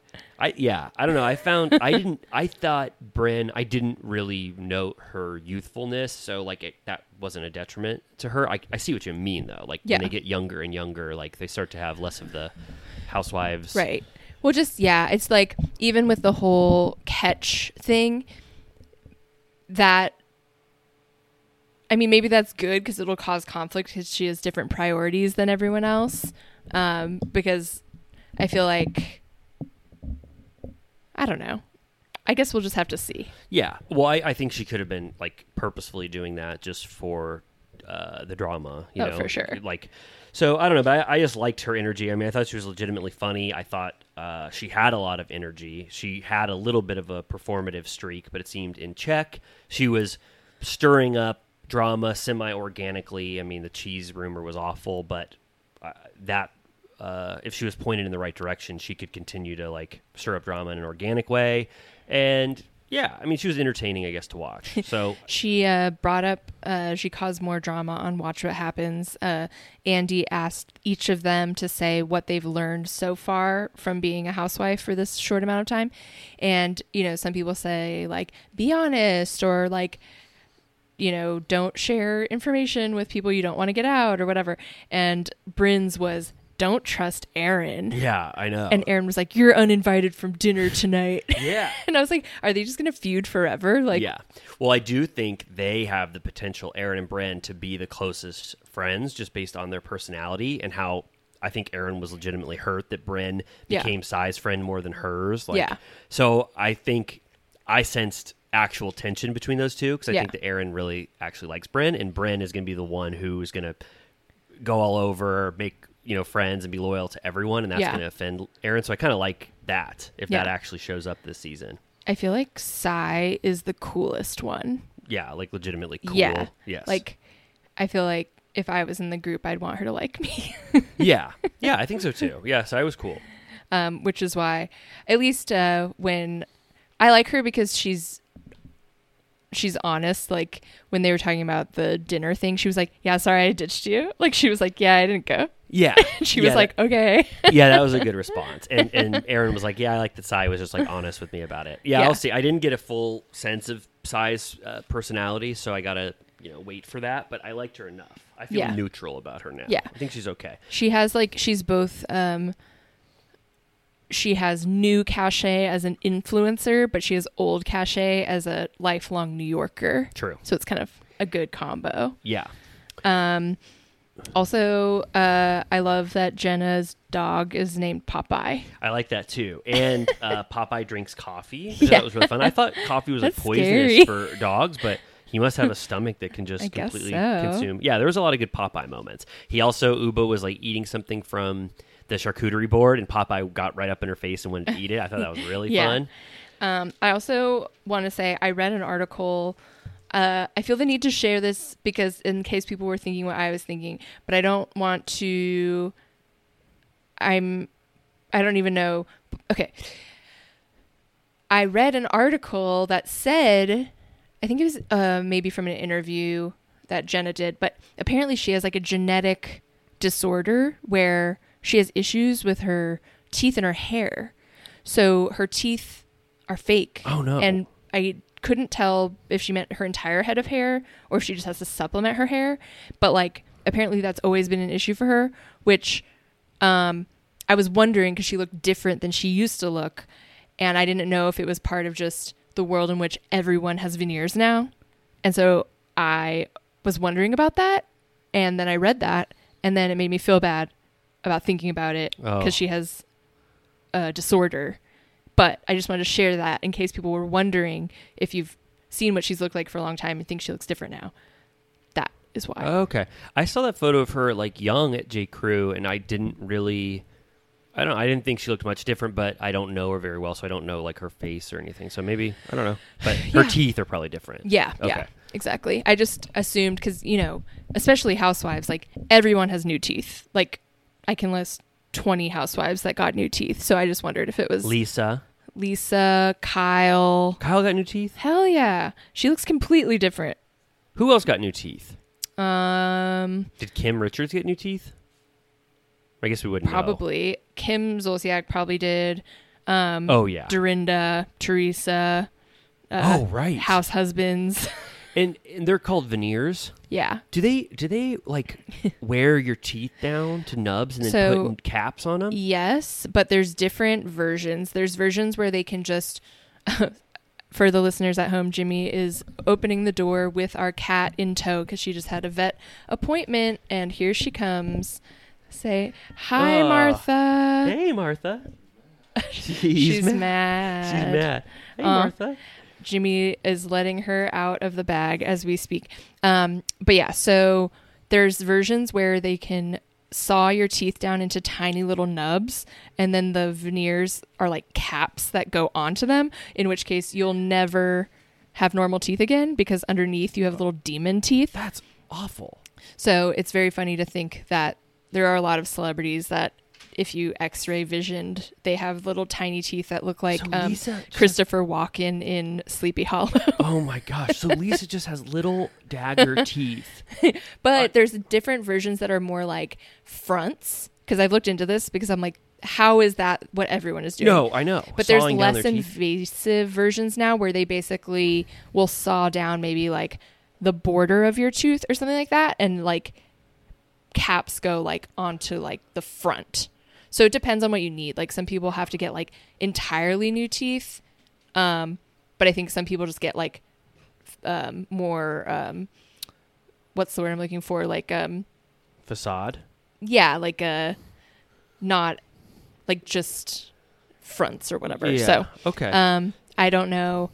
There's a TikTok of I think she's an orthodontist, and she looks at celebrity photos from years ago and today and tries to determine whether or not they have veneers. Wow. And she goes through, and then you really start to notice people, because I like real teeth. Me too. You know what I mean? Like, Yes. I think we've gone way too far on thinking that teeth are flawed.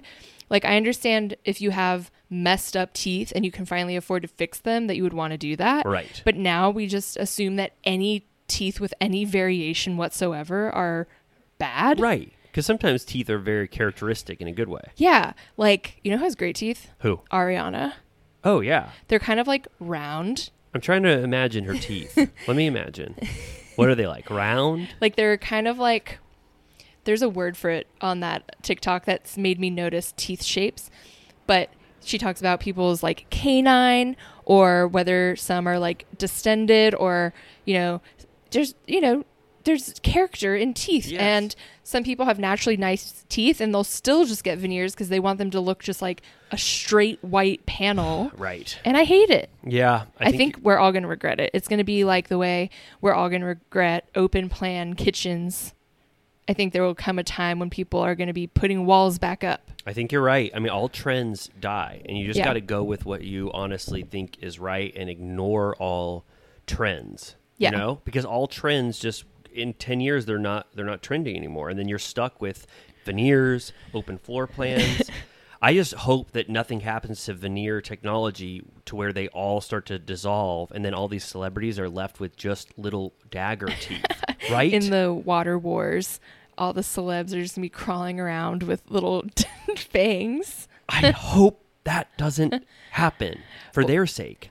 Also, I guess this is a trope. I don't watch Love Island, but people that do know that apparently a lot of Love Island people have veneers, and they all get them in Turkey. Oh, Yeah. okay. People also men get hair transplants in Exactly. Turkey. Apparently, it's the hair transplant capital of the world. Have you seen that photo of it's a flight from Turkey and every man on the entire plane has bandages on their head? It's really interesting. Yes. Because apparently I've looked into this. I haven't looked into it, but I've seen TikToks where those clinics there, it's so cheap to do it there that it's cheaper to do that there, including the flight and the hotel and everything, which the clinic pays for. Whoa, it's like like they basically all-inclusive. fly you out Yeah. to do it there, and it'll be like $2,000, and if you did it here, it'd be like 12 Yeah. grand. or Yeah, when whatever. I went, it was awesome. I mean, they give you absolutely everything. They asked if I wanted a mohawk and what color I wanted. And I got to fly back with bandages on my head. And then within 6 months, I had a big, gigantic mohawk, which if you can watch on YouTube right now, if you subscribe, you can see my mohawk from my trip. Maybe I should go to Turkey and get a bunch of surgery with our Patreon money. What kind And I'll come out looking like Darcy and Stacy. What would be the one surgery if you could have one? I mean, I have a real answer. Okay, all right. This is a joke segment, but if you really want to know, DM me and I'll tell you my entire surgery goals. I think if you don't have to say. I think I would be. You're like, I think you need. No, yeah. If you permit me to tell you what you need, no. I was gonna say I probably would maybe do something teeth related, not veneers. But yeah, I don't. We shouldn't talk about it. But that's probably the one thing I would do in Turkey. Okay. I would like to get my teeth whitened, but it's Yeah. expensive. I use this Optic White Colgate. Do you find that it works? toothpaste. This is please sponsor me right now and us Turtle Time. But I actually have noticed a little bit of a white difference. Okay. So Yeah, I should do something like that. I don't haven't know. tried at home. But don't options. swallow that toothpaste. It's the one toothpaste you're not supposed to swallow after brushing your Uh-oh. teeth. Okay. No, I'm serious.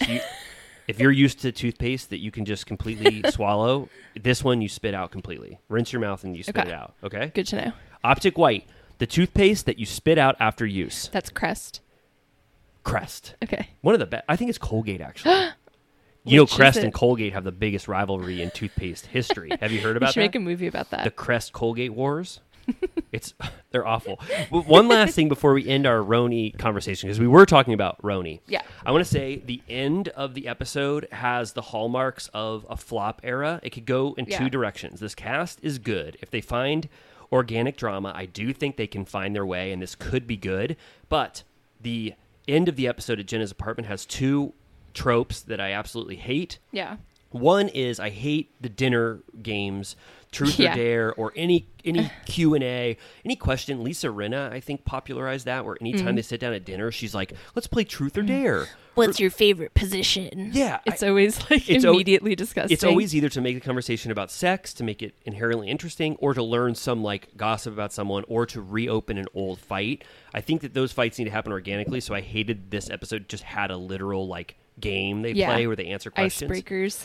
And then also it was a flop era completely when Bryn and Aaron go into the back room and then they put on Jenna's clothes. Yeah. And then they're trying to be all silly and fun or whatever, but then they grab each other and they stick. You remember the lace and the, what is it, sequins? And then Jenna just has to watch as these two people she barely knows just rip apart her. I feel like she was super pissed. She was so pissed, and she's just smiling.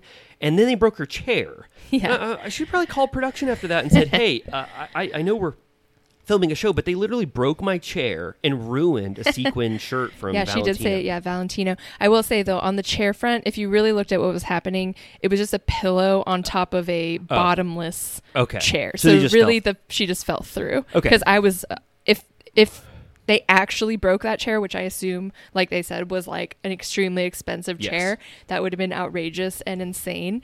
But it looked like it was low-key a broken chair that was decorative. Okay, so I'll give them that. They didn't actually break Jenna's chair, but I didn't like the silly moment where they're trying to be silly. And it was a little bit like, who do you think you are? Yes, and then they're ruining her clothes, and they're stuck together, and then the episode is just ending with Jenna just seething at them doing this kind of embarrassing thing. They end on a flop moment. Just eating fondue. Yeah, she's just watching them, and I thought that was, not the best representation of what I want to see from RHONY. I hope they can come away from that type of content. For sure.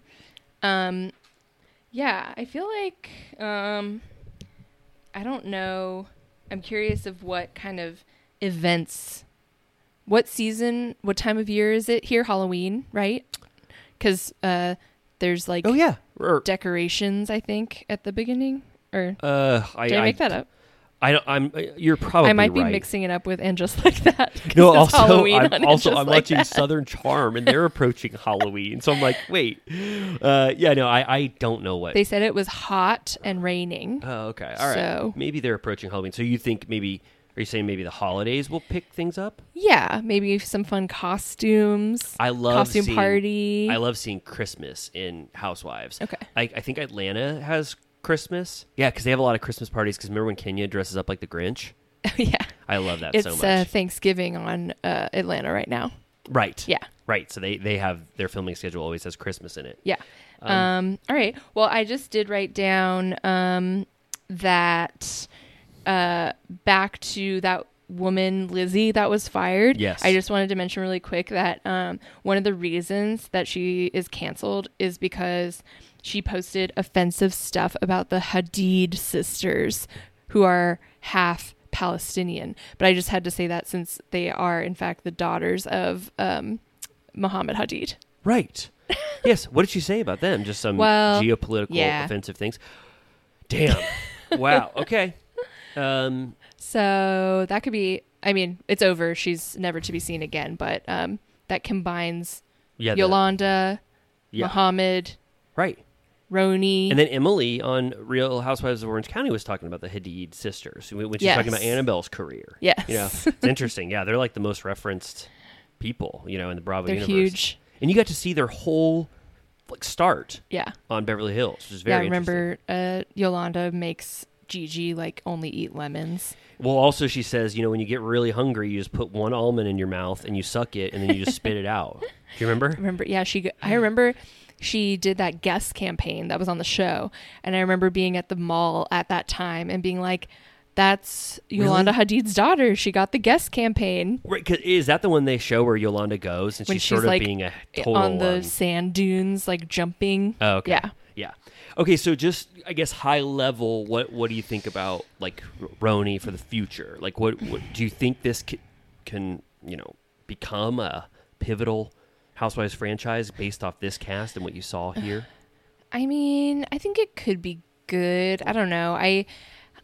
It's almost an existential question because it's hard for me to jump on board to the new ones. Like Salt Lake, I feel like I still have a bias against. Me too. Dubai, I never could get on board with. So I don't know. It's going to have some special magic, but I think if they were wise, they would maybe do something where it mixes with the original women. Yes. And then maybe the legacy could spin off from it. Well, or the ratings were bad. They were. Yeah, it was like just over 500,000 people really? were watching it.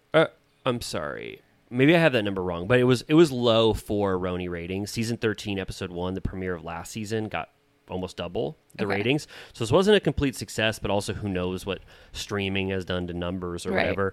Crappie Lake still has worse ratings than... Yeah, but that costs like $1 to make. Right, which they don't care about. So I don't know. I mean, I'm sad about, the RHONY we lost, but maybe this could potentially be good. I think the one saving grace is that for the most part, the cast members are good, decent. Personally, better than I thought. Better than I thought as well. Yeah. Also, I'm confused. Is Crappie Lake a Bravo show or a Peacock show? It's on Bravo.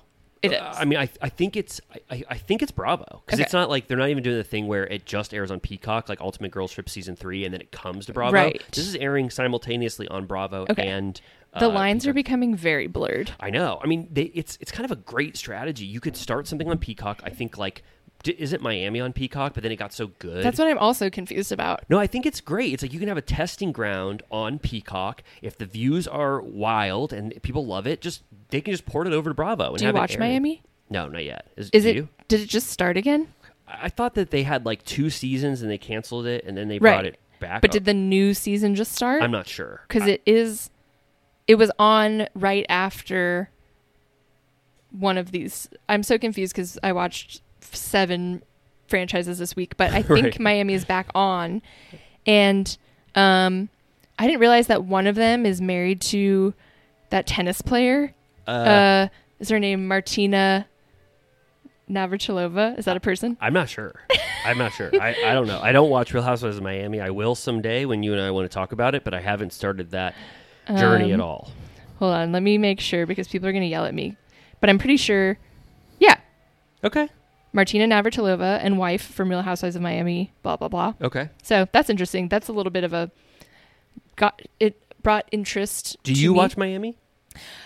I do not. I haven't watched the new ones. I watched it when it was on originally, and everyone keeps saying it's low-key the best. Yeah, I know. So but I don't know who to believe anymore. I mean, know. those same people said that RHONY season 14 was the best thing they've ever seen, and they're so glad Ramona and Dorinda were kicked to the curb. I know. I do like that it is a lot of the same women as it was originally. Yeah, so that's there's like a nice. through line for me to jump onto. But I'll tell you, UGT season 3, I think the 2 most popular in Miami, I did not care for them. Marisol and Alexia. I did not derive any pleasure from watching them. I mean, that might have just been worst case scenario to be introduced to them, but they were not fun. You haven't seen the original either? No. Okay. No. Yeah, we'll see. I feel like I'm one bout of COVID, knock on wood, away from watching all the new Miami. I need a reason. But yeah. Cool. Okay, be good. All right, well let's do a full turtle piss. Right? Just maybe take a quick break. We're at an hour and 30. And then we're gonna do Crappie Lake, Atlanta, Orange County, something like that. Yeah. Quick run through. I mean, none of them. Crappie Lake is giving me joy, but it's not very. It's 21 minutes. Doesn't need to be talked about in any way except to say I like that. We could do a full step-by-step review, and it would take us less than 21 minutes. Seriously, yeah. I think last week we probably talked about it longer than the actual run of the episode. Anyway, so let's take a break, and then we're gonna breeze through Atlanta, OC, Crappie Lake, and then end this episode. But stay with us. We're gonna go to the bathroom. Yeah. I'm Sandra, and I'm just the professional your small business was looking for. But you didn't hire me because you didn't use LinkedIn Jobs. LinkedIn has professionals you can't find anywhere else, including those who aren't actively looking for a new job, but might be open to the perfect role, like me. In a given month, over 70% of LinkedIn users don't visit other leading job sites. So if you're not looking on LinkedIn, you'll miss out on great candidates like Sandra. Start hiring professionals like a professional. Post your free job on linkedin.com/people today. Burrow is a furniture company known for timeless design and thoughtful construction and free shipping, and that extends to their outdoor collection. Their outdoor furniture is built to withstand the elements, featuring rust-proof stainless steel hardware, weather-ready teak, and quick-dry foam cushions. For Memorial Day, get 15% off your Burrow purchase at burrow.com/acast and up to 25% off outdoor. That's up to 25% off outdoor furniture at burrow.com/acast. And we're back. We are back. I feel 100% better. I feel good. You did? Good. Yeah. Now? Yeah. I put a little ice pack. We can hand it out back and forth. Oh. I love this thing is a brick. Do you put this with water in it? It always has water in it. So the water is in here. It's probably... like it's one of those blue ice Rubbermaid packs that you put in a cooler. There are so many fun moments to watch on YouTube. If you subscribe, you get to see us holding this big, gigantic blue brick of ice, and then my ice thing is off my head. But it was really nice and fun. We're not anywhere near as hot as Luann and Sonia in Crappie Lake. No, every time. Oh, good transition. Every time they show the weather in Crappie Lake, it's 93 degrees Fahrenheit and 90% humidity. Horrible. Right? Yeah, they're hot as hell there. So hot. Yeah. What did you think about this week? Gone Muddin'. Okay, so I love it. I really. Truly love it. All 21 minutes. Each minute of it, I feel Luann and Sonia are capable of making it entertaining. Yeah. Like, for example, even when the public works director, Craig, is calling them on Sonia's phone, and he's like, I'd like to speak to you two, please. And then Sonia's like, Luann, please stop talking. I'm trying to listen to Craig. And then Craig starts talking, and he has to start his conversation 3 times because Luann keeps talking. And that's just them on an off moment where they're just trying to have a phone call. Yeah. And it's just inherently entertaining. Yeah. So that's what I think Crappie Lake brings. Yeah. Just more utter of Sonia chaos. Yeah. Yes. In the beginning, basically, Luann comes to visit Sonia in her room, and she's super stoked because she got her pipes cleaned by Richard. She said Richard had sex with her like 4 times. Again and again and again. Over and over. And he left a quarter for her each time. There was 4 quarters at the end of the sex with... What was his name, Billy? Billy Richard. Yeah, I mean, could you imagine that hotel room after? Oh, God. It was in complete disarray. You saw it? You know it smelled crazy in there. You absolutely know when Billy Richard and Sonia get done making love, it makes your hotel room smell different. And he left her a card that said Richard Services, LLC. Yeah, that was fun. And then Luann said, well, Sonia, you certainly got serviced by Richard. And then Luann goes, I want to get laid so bad. You remember? And then she starts humping her. Yeah, Sonia first starts humping Luann, which was awesome. Like, Sonia's still, I guess, horny, or she's recreating what Billy did to her. Yeah. And then Luann goes, it's my turn. She turns her over and she starts humping the shit out of Sonia. And that's in the first 2 minutes. I mean, that's... what they have in common is that they're always going to try and get laid. Yeah. Their horny levels, I mean, Sonia just got completely, her sex levels were, or whatever, you know, her horniness is probably abated a little bit. Luann is still horny as hell. Totally. Did you, I didn't ask generally though, did you enjoy this episode? I did. Okay. I did. With reservations?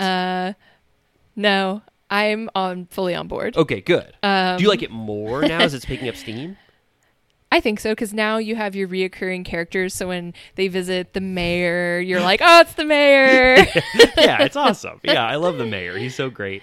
Did you like that they were preparing to plan what would normally be called a happy hour, but they are calling it Crappie Hour? Yes, I was trying to figure out how they came to that conclusion to call it that, but then when you think about the title, right? Crappie Lake. And what are they going to do? They're going to put a bunch of couches and tables in that like park area, and they're going to all have a hot hot as hell happy hour. Yeah, with twinkle lights. Luann said that she wants to make it very Saint-Tropez. Okay. Yeah, I'm excited for that thread to get picked up because I do want to see all of the townspeople get invited to this classy crappy hour. That's going to be kind of fun. Yeah. They sort of talked about that, and then they didn't make any, what's that called? Any steps towards building it yet this episode. Did you see that they said that they're going to be there for 5 weeks? Okay. That's wild. Yeah. 5 weeks in Benton. Like, that's a long time. That is a long time. That's not just like 2 weeks. They're in and they're out. They barely even got to know the town. 5 weeks, you're there. Do we know exactly when this was? Last summer. It had to be last summer because it's hot as hell. Yeah. They also say Christmas in, I think they're having a Christmas in July. It's peak summer of last year, I believe. This is like you said, when Craig calls and he can't get a word in edgewise, and Luann says he's like, I'm down at the other park if you guys want to come right now. And Luann's like, Craig sounds sexy. Maybe we'll build more than a park. Yeah, I like that. I don't know what that means. Yeah, I was thinking she wants to have sex with him potentially. Do you think when you saw Craig, do you think Luann would be interested in having sex with him? Probably. Yeah. I mean, Sonia, when Luann said that, said, we're always optimistic. Yeah. And then they go to that park and they're like, how can we revamp this thing? First, you got to cut some of those trees down because like some of the branches could fall on the kid's head. And then they were like, Craig, we're doing a talent show. Do you have any talent? And he was like, well, no, I don't really, but I am a rodeo clown. I was like, God damn, you have an amazing talent. Don't keep that from us. Like, a rodeo clown is someone who's like riding around on a or they're a bullfighter. Taunting a bull. Yeah, but are they like dressed up as a clown at all? I think they usually do. Oh, okay. Yeah. And then he was gored by a bull. Oh my God. I was like, is that like, do you have antibiotics? Like, it looked bad. It looked like... It was like his rib. You don't watch Game of Thrones, but it looked like Grayscale, where a little piece of it would start to spread all over your body, and then you become sort of this figure made out of stone. Oh, shit. That happens in Game of Thrones. It sounds right up my alley. But yeah, they're super horny that he's a rodeo clown.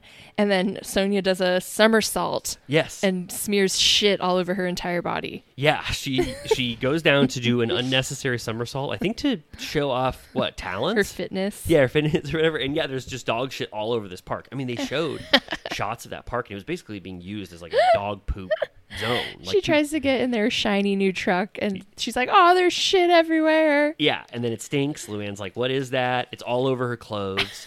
And then they pull over immediately, covered in shit. They go to a lemonade stand, which is conveniently, I thought, having a very upscale lemonade stand, wouldn't you say? Yeah. I mean, very nice. With a juicer. The kids were all like wearing like little... were they wearing suits? I don't remember suits, but I could see that. Yeah. But yeah, in my day, it was all about the country crock. What? The powder lemonade. Back in your day, lemonade stands were all dedicated to country crock. Not fresh. Right. And these kids were juicing lemons. Yeah. And then Luann goes, let's help out these kids. And she she squeals her tires, right? Yeah. And they get there, and she goes, I am so horny. That's what I wrote down. I'm so horny, but I'll take a break, and I'll help these kids sell lemonade, She's dressed like the farmer's daughter. What does that mean? You know that like trope of the hot farmer's daughter? She was wearing like Daisy Dukes and like a flannel tied up with high heels. Oh, so like if you were driving past a farm and you saw the farmer's daughter and she's milking a cow and she's dressed she had in like freckles and pigtails. Oh, right. And she's wearing high-rise shorts, and you said, what, a flannel sort of tied up? Yeah. Okay. Calm down. So then Luann says sex sells at this lemonade stand, right? She goes, park in the handicap. Who cares? She did? Yeah. Damn. Oh, yeah, she was racing to help out this lemonade stand. And then this person comes over who runs like a kind of a nice, tea shop, was it? Yeah, like a cafe. Yeah. And she goes, I would love you to come to my royal tea event. That's a pun. We didn't see that. No. But it's like, this is setting the groundwork for what else is going to happen. She's this woman is giving borderline like rockabilly. Did you think so? Yeah. She had like red lipstick and a 50s kind of dress. Yeah, it seems like her vibe. Yeah. Right? Yeah. Like if Dude, Luann and Sonia are there to bring Crappie Lake into color. Wait. They're making the whole town horny. I was wondering why everything was black and white except Sonia and Luann. And then, But then when that woman came out, her lipstick was red, the color red. So are they Sonya's gradually making all the trees light on fire. So they're wait, that's why they're doing that? So they're gradually bringing color to the town? Yeah. So this town is in the 1950s. Crappieville. No wonder I love this show so much, because I like Pleasantville. It's good. What's that boy's name who's in it? Tobey Maguire. Yeah, that's a rare Tobey Maguire performance where you don't see Tobey Maguire very much. I think he's bad on set. Oh, really? Yeah, I think he's a monster. Well, he got that demon role in Babylon. Right. I think Damien Chazelle was playing on the rumors that he is an absolute nightmare. All right. Okay. I bet Sonia and Luann would love to party with him and Leo. Are you talking about them potentially joining the Pussy Posse? I think they'd be good female members. Do you think Leo still runs that thing? Yeah. I no, I don't like the idea of it, but I can't believe they actually refer to themselves as that. Or do you think that was a colloquial term? No, I think they do. Also, I heard that the only female member historically was Sarah Gilbert from Roseanne. Really? Yeah. Whoa, that's awesome. That's just like the Rat Pack. They only had one female member, but I forget what her name was. Oh, wow. Was it Shirley MacLaine? No, I wish. That would be so Shirley MacLaine. That would be so fun. I forget what her name was, but she was sort of the den mother of the Rat Pack. Okay. If you know who the den mother of the Rat Pack was, please write it on YouTube. Please comment now. Jimmy, we were listening to a book about the Manson murders that came out recently, and Terry Melcher and Dennis Wilson. Terry Melcher is Doris Day's son. Okay. They had a group. Can you guess what they were called? It was like Pussy Posse, but it had a little more... Wait, let me guess. What were the last names? Terry Melcher and... Dennis Wilson from the Beach Boys. Melcher and Wilson. And does it have something vulgar in it? Kind of. I want to guess Melcher and Wilson, and it's just them two in the group with Manson? I think there were other ones, but I don't think Manson was part of it, but they like hung out with him. You think Manson sort of just dipped into these posses, like the Pussy Posse and the Melcher Posse? Okay, tell me what it was, because I can't even guess. The Golden Penetrators.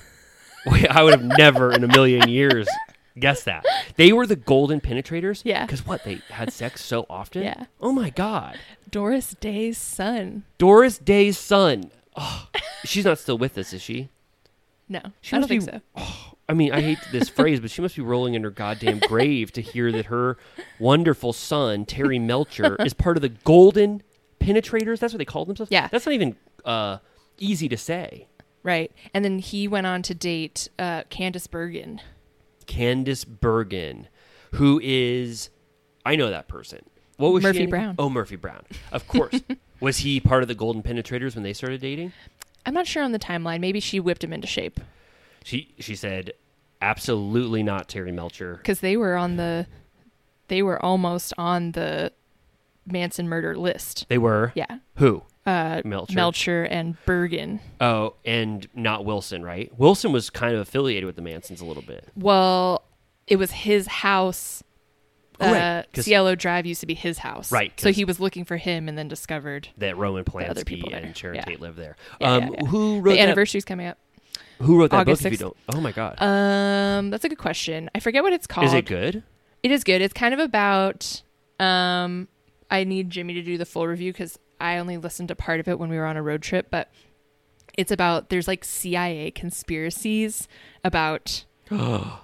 They were trying to end the hippie movement. It was like they were using possibly Manson as an agent of chaos. Does this book presuppose that? Yeah. It's like a conspiracy Yeah. theory. Whoa! But it was Okay. like a bestseller. We're not out here being QAnon. Okay. Well, I'll okay. Google it for you. Okay, that sounds good. Well, what were we talking about? We were talking about the Pussy Posse, obviously. Lemonade which stand. I'm not. I was asked to join the Okay. Pussy Posse, like I told you off mic, but I just didn't want to be a part of it. Yeah. Respectfully. Yeah. You know what I mean? It just wasn't for me, and also they're New York based, and I was in LA. Okay. Does that make sense? Would Yeah. you have joined? I bet they do have a lot of fun. Could they change their name and be like the Fun Boys? Or the Bar Boys? Nightlife guys? We love the nightlife. We love to boogie, boys. The Boogie Boys is kind of fun. Boogie Boys. Let's. The Pussy Posse gets such a weird rap because that name is just sort of vulgar. Yeah. If we could rebrand it as the Boogie Boys or something a little more fun, I would join. It's Leo. What's the other guy's name from Tobey Pleasantville? Maguire. Tobey Maguire. Jonah Hill, I think, was a really? late honorary member. Kevin member. Connolly. Yeah, I heard the entry fee or whatever is you have to have sex with 3 different people, within 6 months. That's all. That's a lot. 3. You have to be single and have sex with 3 different people within 6 months. Okay, yeah. So Leo did that. That's wild. Jonah Hill did that. Tobey Maguire did that, and then whoever. They should let Jackson. Why? Because he had sex with 7 people. 7 in 2 people weeks? in 2 weeks. They might be like, dude, that's too much. They might be like, they're can't like, bro, that's disrespectful. Dude, he's in the Golden Penetrators. Yeah, exactly. Okay, well, anyways, the lemonade stand earned $285. They ripped it up. Yeah. People were going honk honk when Luann was out. That woman tried to run her over. She was like, I'm trying to leave. And Luann was like, you want my autograph? Oh, that's so sweet. What did Luann's sign say? Did you see? Fresh, cold lemonade? I actually don't know. I think, okay. Yeah, I was going to say it said something else, but it didn't. I saw during this time, right after the lemonade stand, when they're talking about how they're going to go mudding with Billy or whatever, Sonia dropped a huge, maybe I'm skipping ahead, but I just wrote it down as a trivia fact, so it doesn't really matter, but Sonia dated Richard Lewis. I didn't remember that. Yeah. No, and she describes him as a huge fucking star, which I essentially only know him from Curb. Yeah, me and too. Maybe if you lived in New York City in the 80s, he was a big comedy star in New York. He was huge in the 80s. Do you believe that? Did they dated? That he was as huge of a star as she said. So we would have to be New York 80s, like Andrew Dice Clay era, and probably he was like hot in the New York scene because he does seem like he had an era, but I think it was very brief and he never translated to movies or television. So I think her dating him is like a get, and obviously she would reference that, and that's fun, but I don't think Richard Lewis ever had a huge era. Right. The friendship between him and Larry David is one of the most beguiling things about Curb Your Enthusiasm, because to me, Richard Lewis isn't very funny at all. He's not but good on their that dynamic it builds on itself. He's just one of the characters where you're like, there he is again. Yeah, but he's my least favorite Curb character just because he's just, I don't know. He's just, I mean, I guess he plays sort of a desperate, craven guy. Has he been on WTF?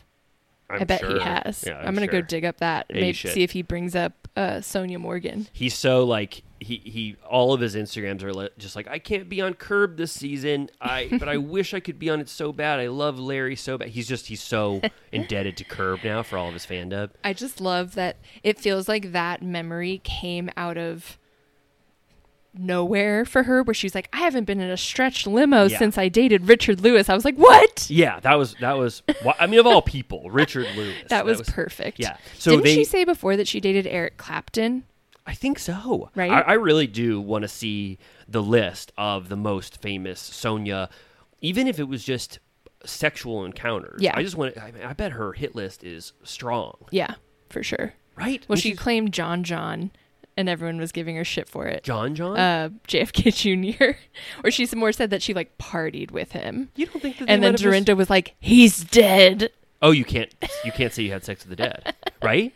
Well, I think they more thought she was like full of shit. Oh, Jen Fessler made that mistake too, saying that she had sex with Tony Soprano. Yeah, but that was awesome. That was so cool. Jen Fessler, please tell us more stories like that. Okay, so I preempted this, but Billy picks them up to go mudding in a limo. They go to Diesel's Mud Ranch. Right.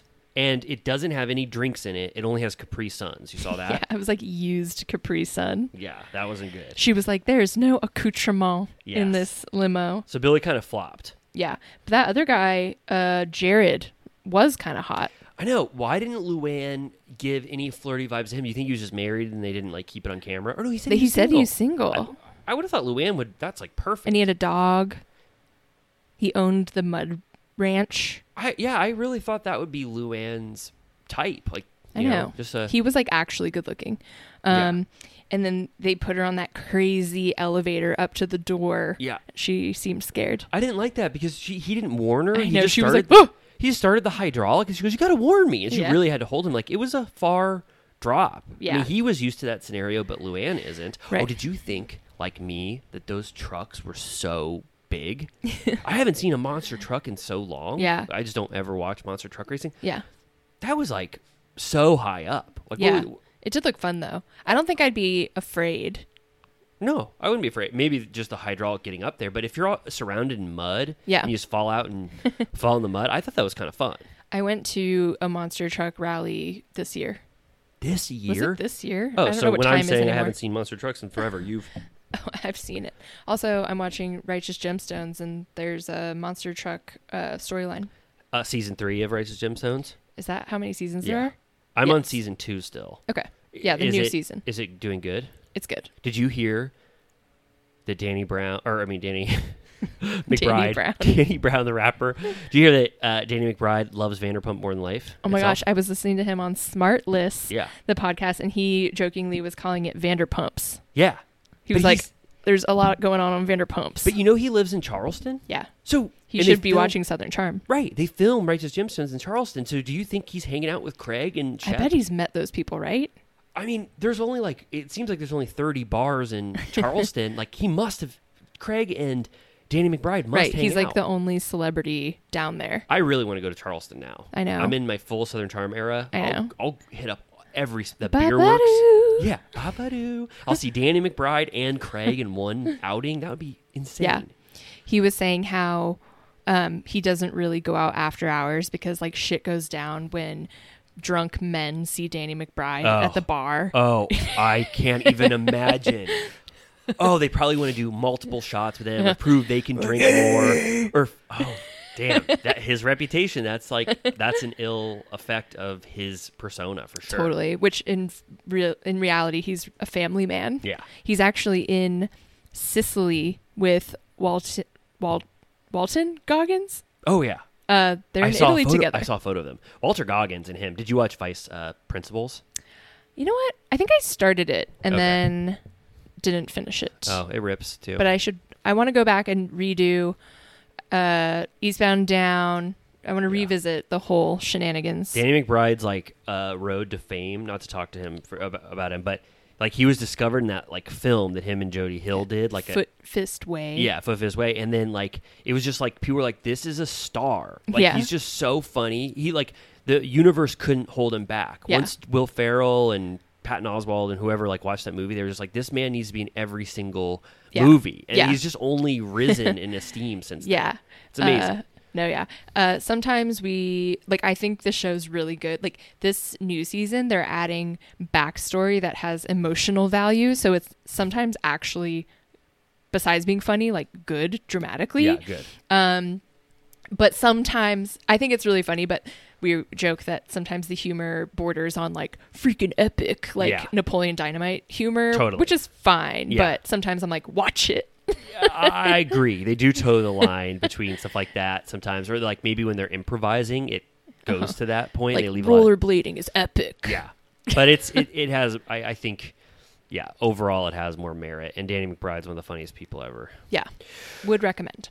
Okay. Okay. So then they go right. I mean, mudding, not too much happens except that Billy immediately commits a cardinal mudding sin, and he goes right into the deep end of the mud and. Immediately stuck. And Sonia's like, God damn, we're stuck in the mud. And then Luann's new boyfriend has to get them out. Yeah. Right? Yeah. Tows them out. And then they do something insane afterwards where they play tug of war with cars. Yeah, that was just an added bonus. They're like, hey, mudding wasn't that great. Let's just do this tug of war with the cars. And who won? I think it broke. Well, I think they were claiming that Billy won, but it was very hard to say. I think it was just to make him look good in front of Sonia because he had flopped in front of Sonia. Yeah. But I'm like, aren't you just essentially tearing those cars apart? Yeah, then I think the other guy says, here's your lights back on your car because they started to rip off or something. Yeah, and then Luann kisses Billy on the lips. I was so shocked. In addition to this mudding adventure and all this stuff, I'm like, Luann, you had to sneak a kiss on Billy's lips, and that's something that you don't really fake for drama. To actually kiss someone on the lips is very personal. She was like, "No, here," and then Sonia is like, "Can you fucking keep your dirty mitts off of my men?" And then describes herself as a cock curator. Yes, and says like basically, if she has sex with someone, then everyone else knows that they're a good pick. Right. And she also says earlier, she says, good dick can only get you so far, which I thought was another good Sonia truism. I love it.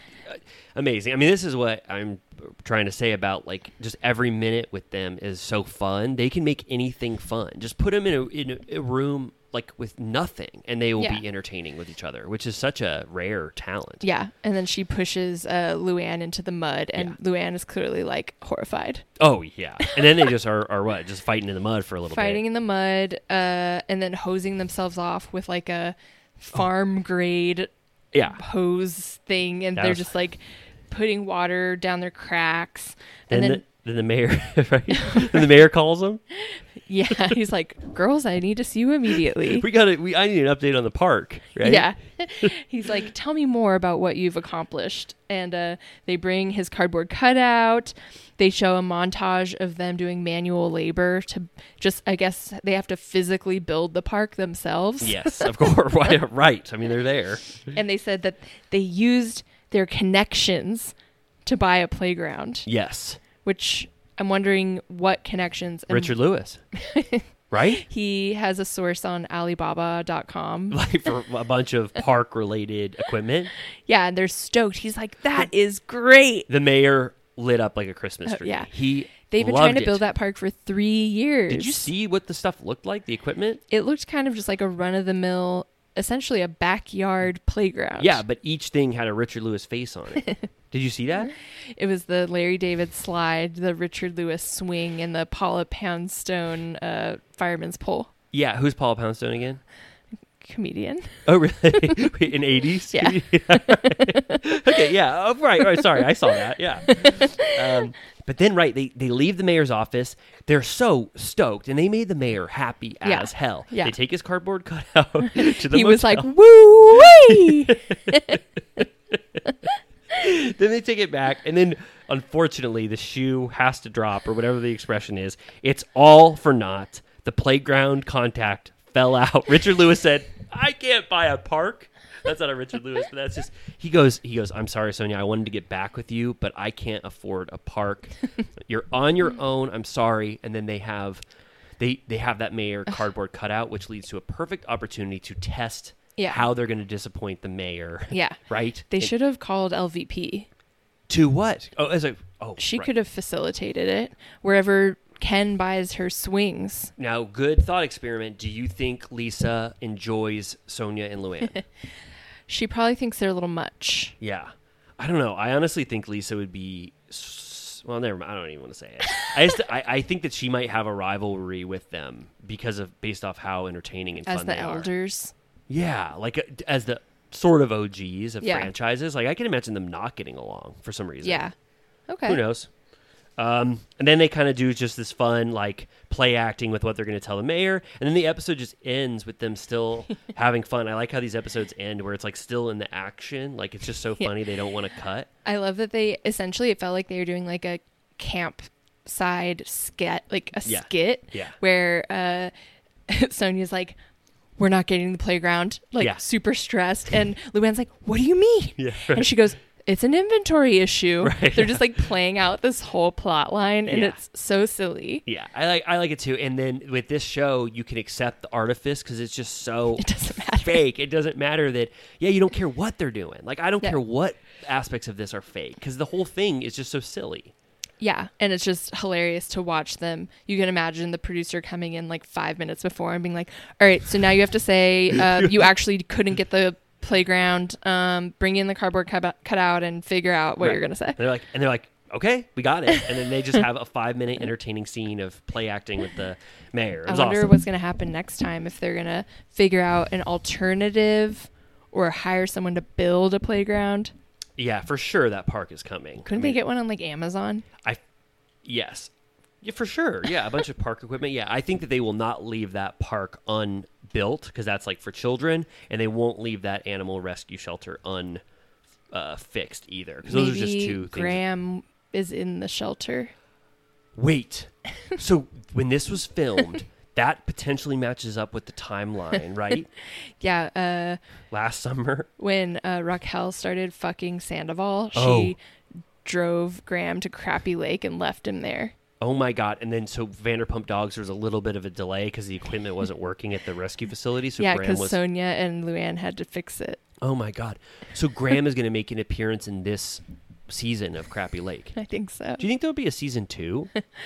Maybe it would be a different location. Yeah. But Yeah. I mean, there's no, yeah. I mean, them going to any different city. They should could send be fun. them abroad. I want to see them in Charleston. That'd be fun. Remember how they said they had sex with Craig and Yeah. how they had sex with Austin and Craig denied it through their teeth? Yeah. Because they didn't want to be put on the spot? Yeah. That would be so fun to They see can them in go Charleston. like crab fishing. Yes, exactly. Yeah. All right. Are we done with our Crappie Lake? talk? Let's spend a brief, just because we are bordering on the 2 hour, depending on what the conversation yields. I don't know if Atlanta and OC really deserve the Amy and Riley raise hell treatment. Yeah. I consider them both really, truly to be in a mid-season Nadir flop era. I mean, I don't know. How do you, let's talk about Atlanta first. How do you feel about Atlanta? Yeah, it felt like this was like a transition episode just to get us to the cast trip. Yes. Like they get there more than halfway through. Yes. So you don't get to fully party in Portugal. Yeah. How's that for peas? Oh. Testing. Party in Portugal. Yes. But I didn't like the first half of the scene, which is The Ralph. brunch. Ralph said, "Hey, I want to get you guys in a good place before you go to Portugal, so I'm hosting a men's brunch where all the men do things for you," which no one did anything. Right. They all wore aprons. There was but already a chef, and then the chef would be like, "All right, put that shrimp in a pan." Right. And Ralph clearly just wanted a event that he hosted. Right. Because he is the most fame hungry of house husbands I think untrustworthy. I've ever seen. Yeah. His scenes to create a spotlight for him are so inauthentic that this just came off really bad. Yeah. And even Drew is like, this came out of nowhere. And also she was like, he doesn't cook for me normally. So The way that she phrased what she said about it made no sense, but I knew what she was saying, I guess. But she was saying, she was like, it came out of nowhere. If he thinks that he's going to paint a good picture by doing this, he has better chances of peace in the Middle East. Yeah. And I was like, what? Yeah. I mean, well, so we know that their relationship is fraying. I'm like, let's not get into the Middle East again. Oh, I know, for sure. I did not want her to go into what's going on in the Middle East. Yeah. But I think when she said that, I was like, oh, you hate him. Yeah, and I think this is another example of Ralph and her being on completely different what's that called? Wavelengths in terms of Ralph just does things without her for his own screen time and doesn't tell her until the very last minute, and they have no bond or unity between them. And Drew, I think, is starting to learn that Ralph is all about himself. I mean, he detested her in the early seasons of him and Drew. That was dark shit. Yeah, and then when he got feedback on it or whatever, the gaslighting stuff, and he That's realized literally her tagline. I know. What is it? It was like, no more gaslighting and on to the limelight or something like that. Where I'm like, that's so depressing that your tagline has to do with gaslighting and you're not even divorced on this season. Like, it would be great if she was divorced and on the other side where you're like, bye-bye gaslighting. Hello, shine and bright. No, she's commenting on a thing that's horrible about him and they're still in the Still relationship. together. It's so dark. Remember they did that black and white short film about what gaslighting was, and they made Ralph the center point of it. Yeah. So Ralph is the most, I think, nakedly and fame hungry. Naked is right. Naked is right. What's that show called? Oh, Naked and Afraid? No, the black Magic Mike. Oh. Chocolate Love. What's it called? I think it was called Chocolate City. Yeah. I don't know, but yeah. Yeah. Chocolate City. So I think we can just talk about it now because it just happens completely randomly in the episode, but the producer who was on Drew's music video, which is amazing, for the amazing song "Already Know," which we've been ending our episodes. No, you don't have to tell me whose is it when we're switching positions, because you already know. Ralph produced that. Yeah, that's one huge win for Ralph. But anyway, she says that the producer loved seeing Ralph when he took his shirt off. So she offered him an audition in Las Vegas to be a part of the Black Magic Mike show. And the way the other cast members react, even so seemingly being friends with Drew, Candy is like, what?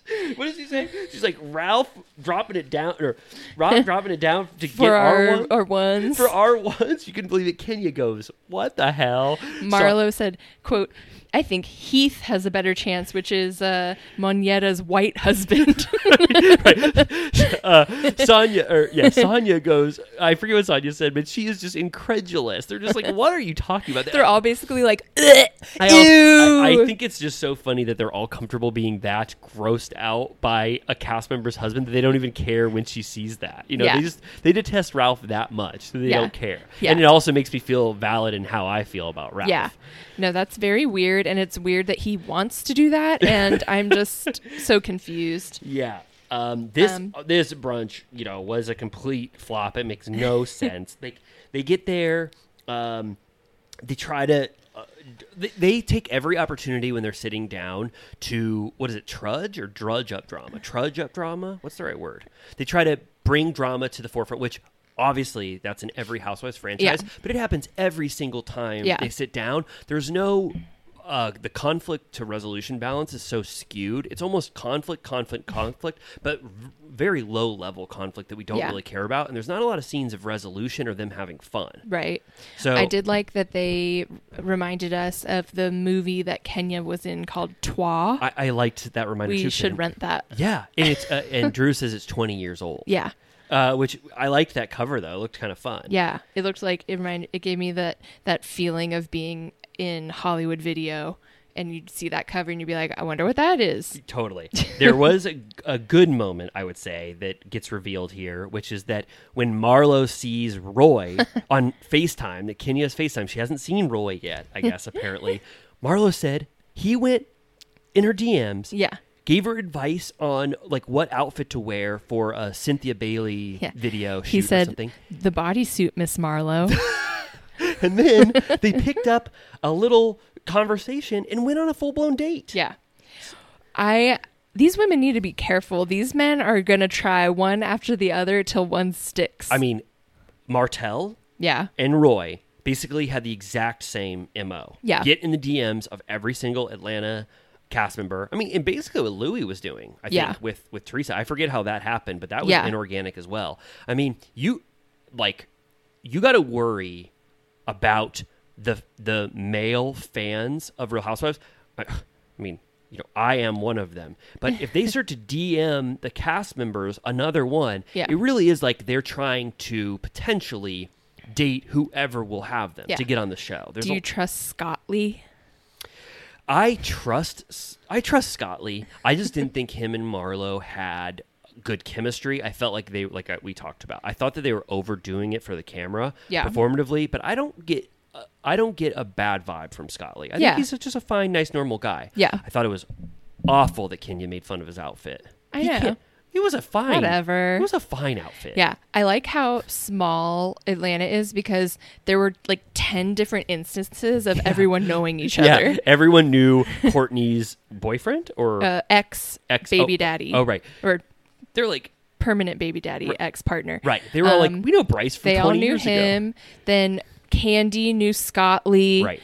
Marlo knew Roy. Yes. So that was funny. And then Kenya really completely brushes off this revelation. I love Kenya so much, but she's being hypocritical. She lit Martell on fire for sending her a thanks for the nice words DM 2 years ago. 2 years ago. And then she won't even bat an eye at the fact that Roy went on a full-blown date with her. She goes, biggest enemy. Thank God that he realized she wasn't the one, so I can date him instead. And everyone's like, okay. Yeah, I mean, good off-the-cuff rationalization, but she hates that. Yeah. But she pretends like she's unbothered. And I was thinking like Marlo was kind of in her flop era and had no allies, but this was a clear win for Marlo. Totally. You could tell she was thriving in that moment. She loved it. And then I also liked when Candy is talking about the movie and she's talking about casting, and Kenya, like we said, she's like, Kenya's like, oh, well, okay, so I didn't get my offer yet or whatever. And Kenny's like, Drew got offered the part. And Kenya's just incredulousness at Drew.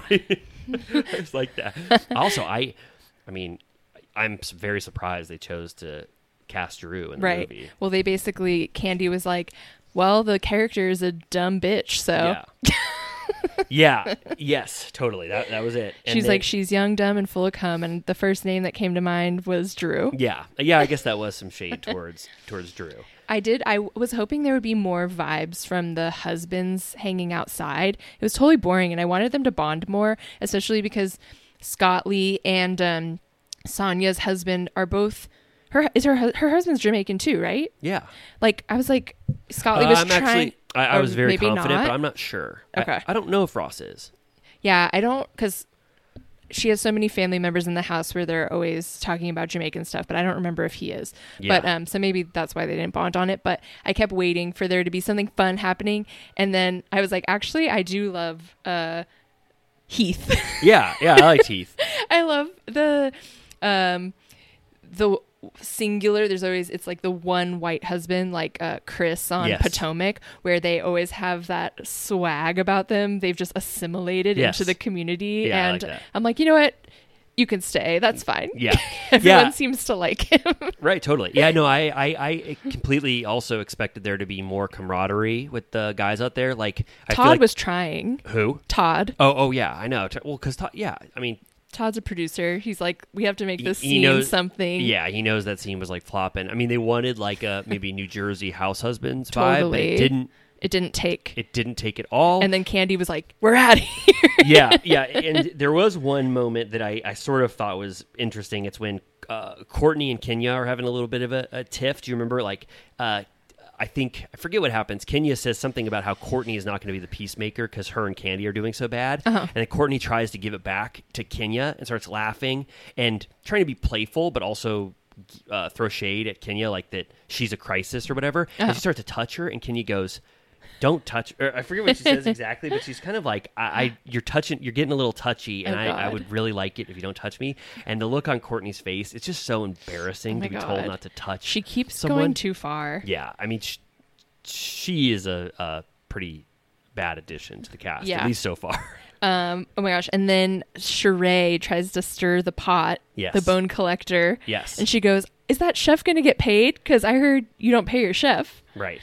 And she goes on to tell some weird story about that a woman who's a chef wanted to do a trial to hopefully get hired. So she cooked them a meal, but then she said that the meal was trash. And there was a bunch of hairs there was in hair.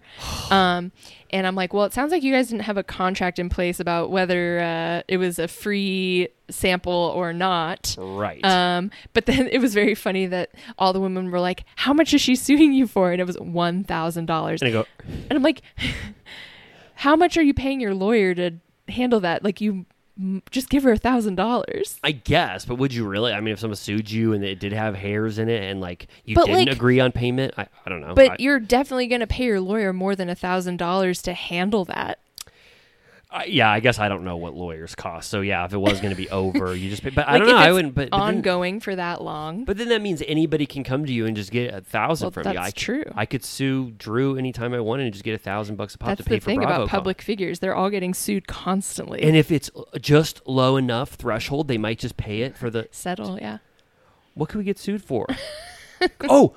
Every time we go into Villa Rosa uninvited, we could scrape ourselves on those fences that we always crawl under. Yeah, the roses and the thorns. Oh, we could sue the shit out of Lisa, but only for damages of like $650. Yeah, maybe under $500. Why don't we do 666 and That's pay good. the full Bravo ticket? That's true. Okay, that's exactly what we need. But maybe we should go for. We have to do it twice so that we can get VIP. Yes, but I don't want to sue them yet because I still want our podcast to go on and not have an ongoing lawsuit, but let's sue them at some point. Okay. All right. Well, then they go to the airport to go to Portugal, and I cannot believe that Candy still went. I know. I can't imagine a worse scenario. She really must be a professional because I would never. Was it? They said she was sick before they got on the plane. Oh, okay. So she already knew she was sick, but maybe it got way worse. It sounds like it. They said that Sonia said that she was like in there for 2 hours. I know, she was like, I thought we left her behind because she wasn't in her seat for 2 to 3 hours. Yeah, and Candy illustrates it. She says it was just a back and Both forth. ends. But like, I was like, I hope to God that wasn't that old lady gang. Right. You know what I'm talking about? But like she would have OLG never. food, you mean? Yeah. Oh yeah. Oh, what's their Oh, I just shortened it. I was like, what's their restaurant franchise called? But yeah, I'm sure it wasn't. Obviously, I'm not even putting that out in the ether. But she looks sick as hell when she arrives. Like that she's sounds just terrible, yeah. and that must be a long fucking flight. Yes. Jesus. Also, did you notice that in certain interviews with Sheree, she looks completely different? Like, there's one, I think she's wearing like purple. Yes. She is like post surgery or something, and they use it in the last episode too.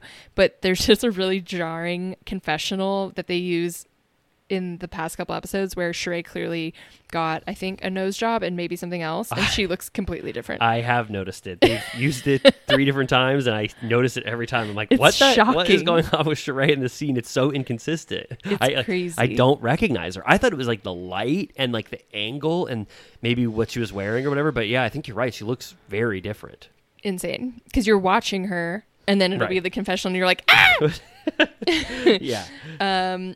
So yeah, they make it there. This is where they have the Ralph in Vegas conversation. Right. And this is where Drew, she says she's been to South Africa, but she's never been to Africa. Yeah, a little silly. Which, I mean, I can't cast... it's giving Underground Railroad. I don't think so. I can't cast aspersions on anyone not knowing geography after the things that I've said already on this podcast. I know, but you think if you physically have entered the continent.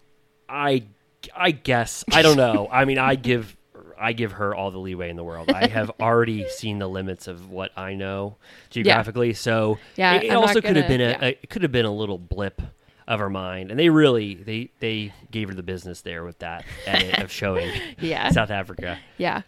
All right. Well. Oh yeah. I mean, do you want to wrap this up? I mean, it was sure.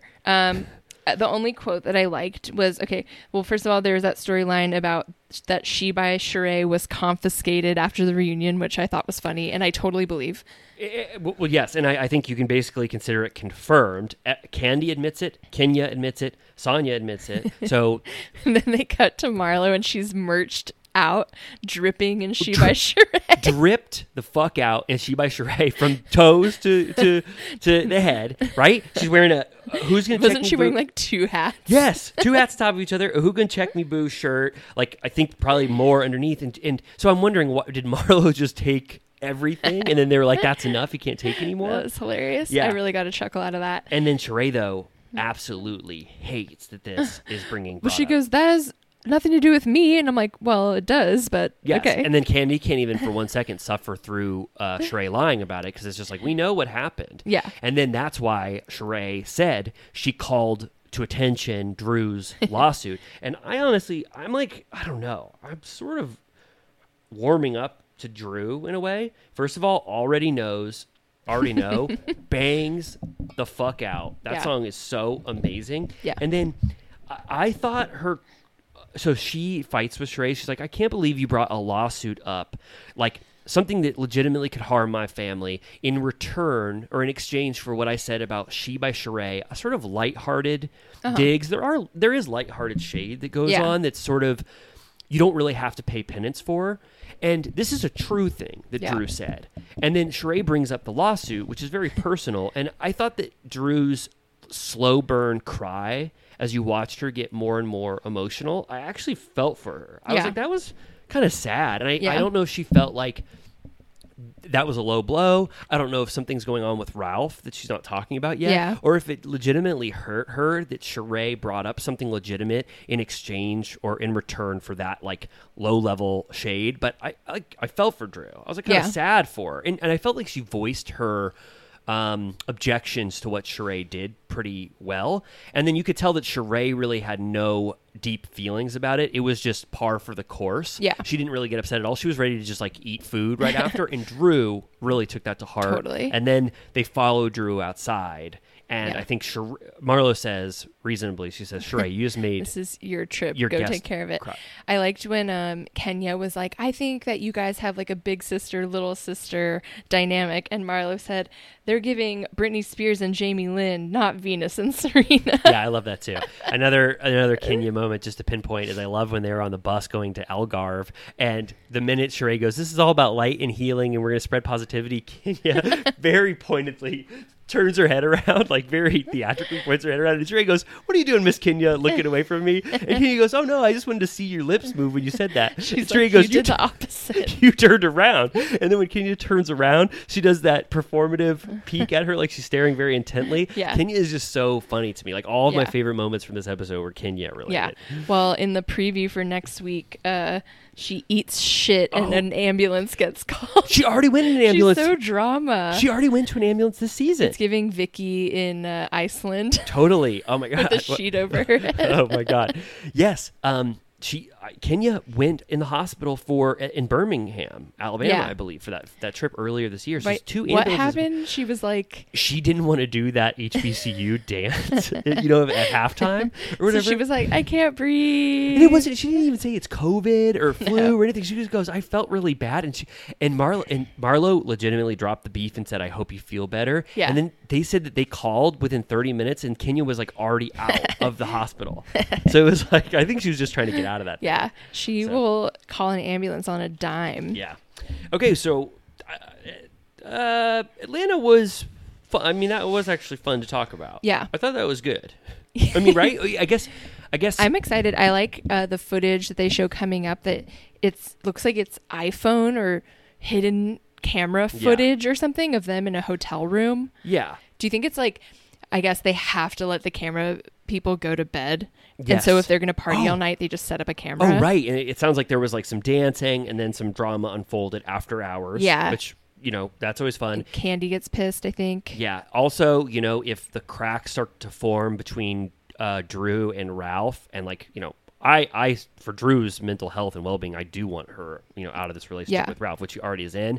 Like, I'd be interested to see how that happens. That could potentially happen, this season. Yeah. So there is some, good stuff that could happen. Totally. All right. Whew. Okay. Last but not least. Yeah. Rosie. Last but not least. Okay. Oh no, boo, you didn't. Yes. I mean, one advantage to this episode was I did like seeing Nobu inside. I've never seen it. Oh. I've only heard about it for Which years. one was this? I guess it would have to be, there must be one Like in Orange Newport County, or right? something? They didn't take a boat to Malibu. Right? They sailed the high seas That would have been such a from Orange County to Malibu. There must be one in Dana Point or something. Probably. Yeah. Yeah. Have you been to Nobu? No. Yeah, I mean, I've just heard about it in the pop culture zeitgeist, and I know people who go. Yeah. I've heard of people that even I've we heard know. it's good. I've heard it's good. So I liked seeing that. But this episode, I thought, was a full-blown snooze. Oh, wow. You liked it?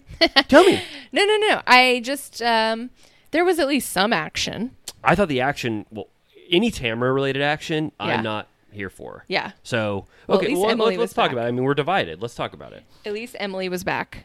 Emily was back, but she's doing something that I don't agree with, which we'll get to. Okay. Do you want to go generally, or do you want to recap scene by scene? I mean, I have almost every scene here if you wanted to. I think we can just make our way through. I don't think we have to do nitty gritty, but, there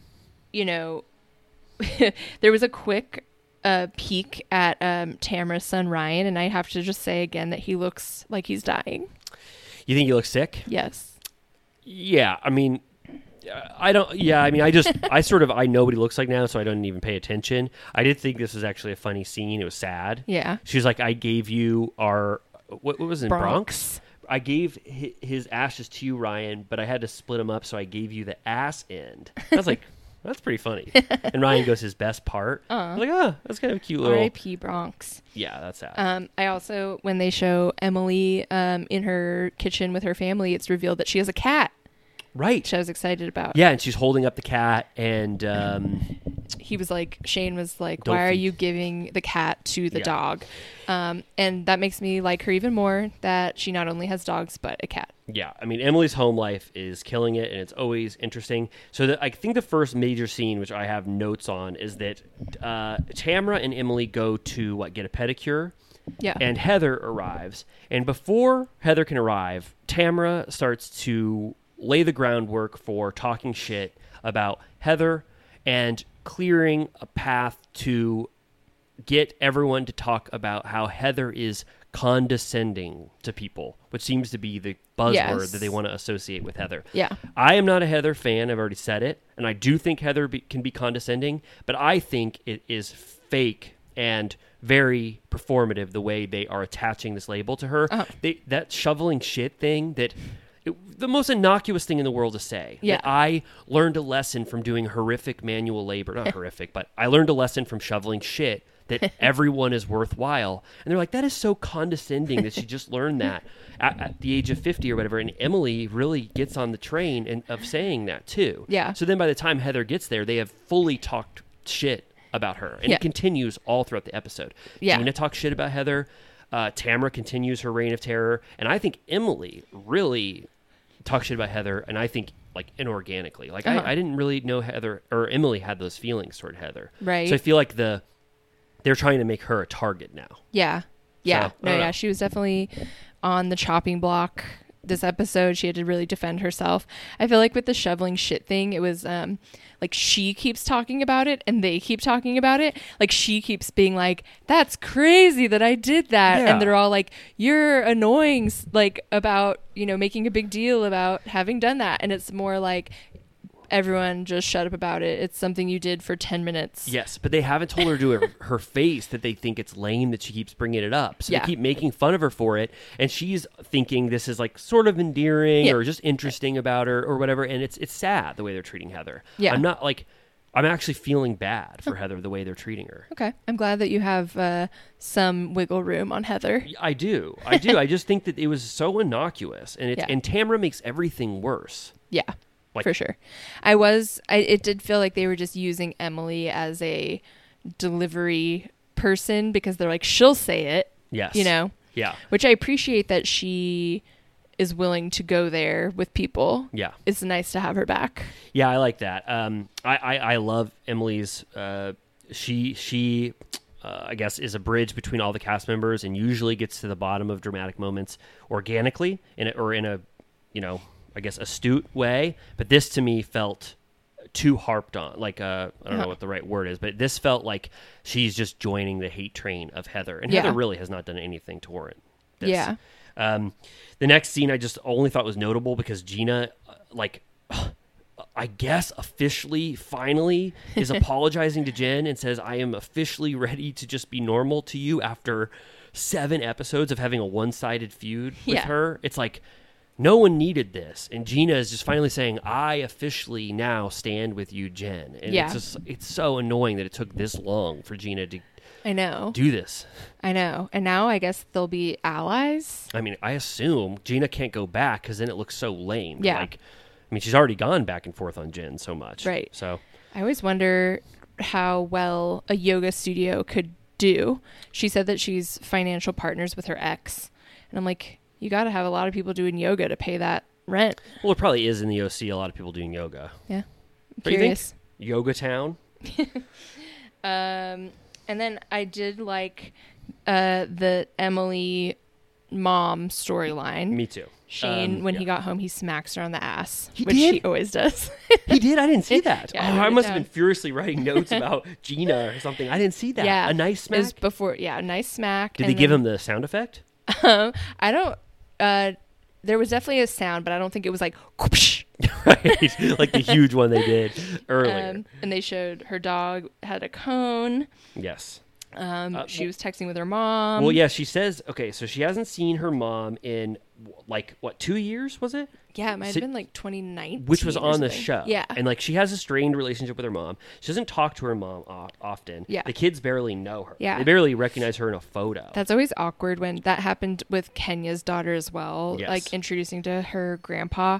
And it's always so awkward because, toddlers are scared of people anyways, they're shy. Oh. And then it's when they're like, this is your grandma. And they're like, eh. Yeah, toddlers don't know how to act. They don't know it's their family. It's awkward. Yeah, but I thought Emily, getting so upset or, about the, seeing those photos, being reminded of it, I don't know. Yeah, that was really interesting. She really let it all out there. Yeah.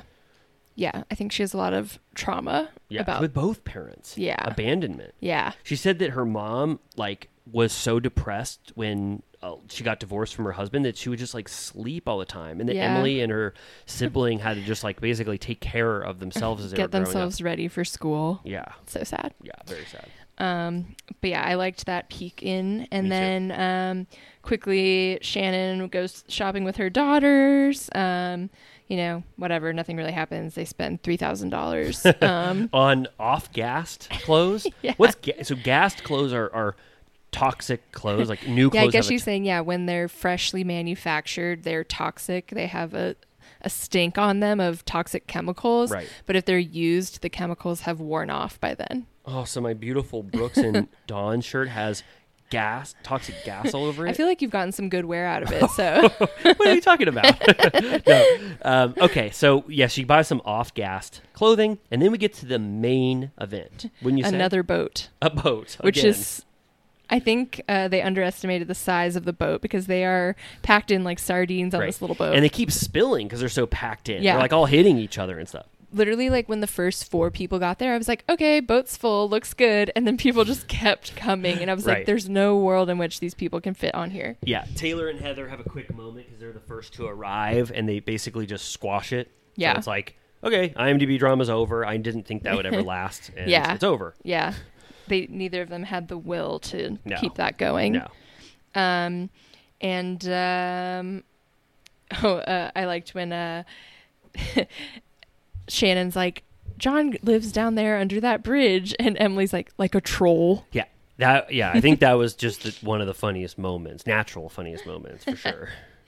And so they sail the high seas all the way to Nobu.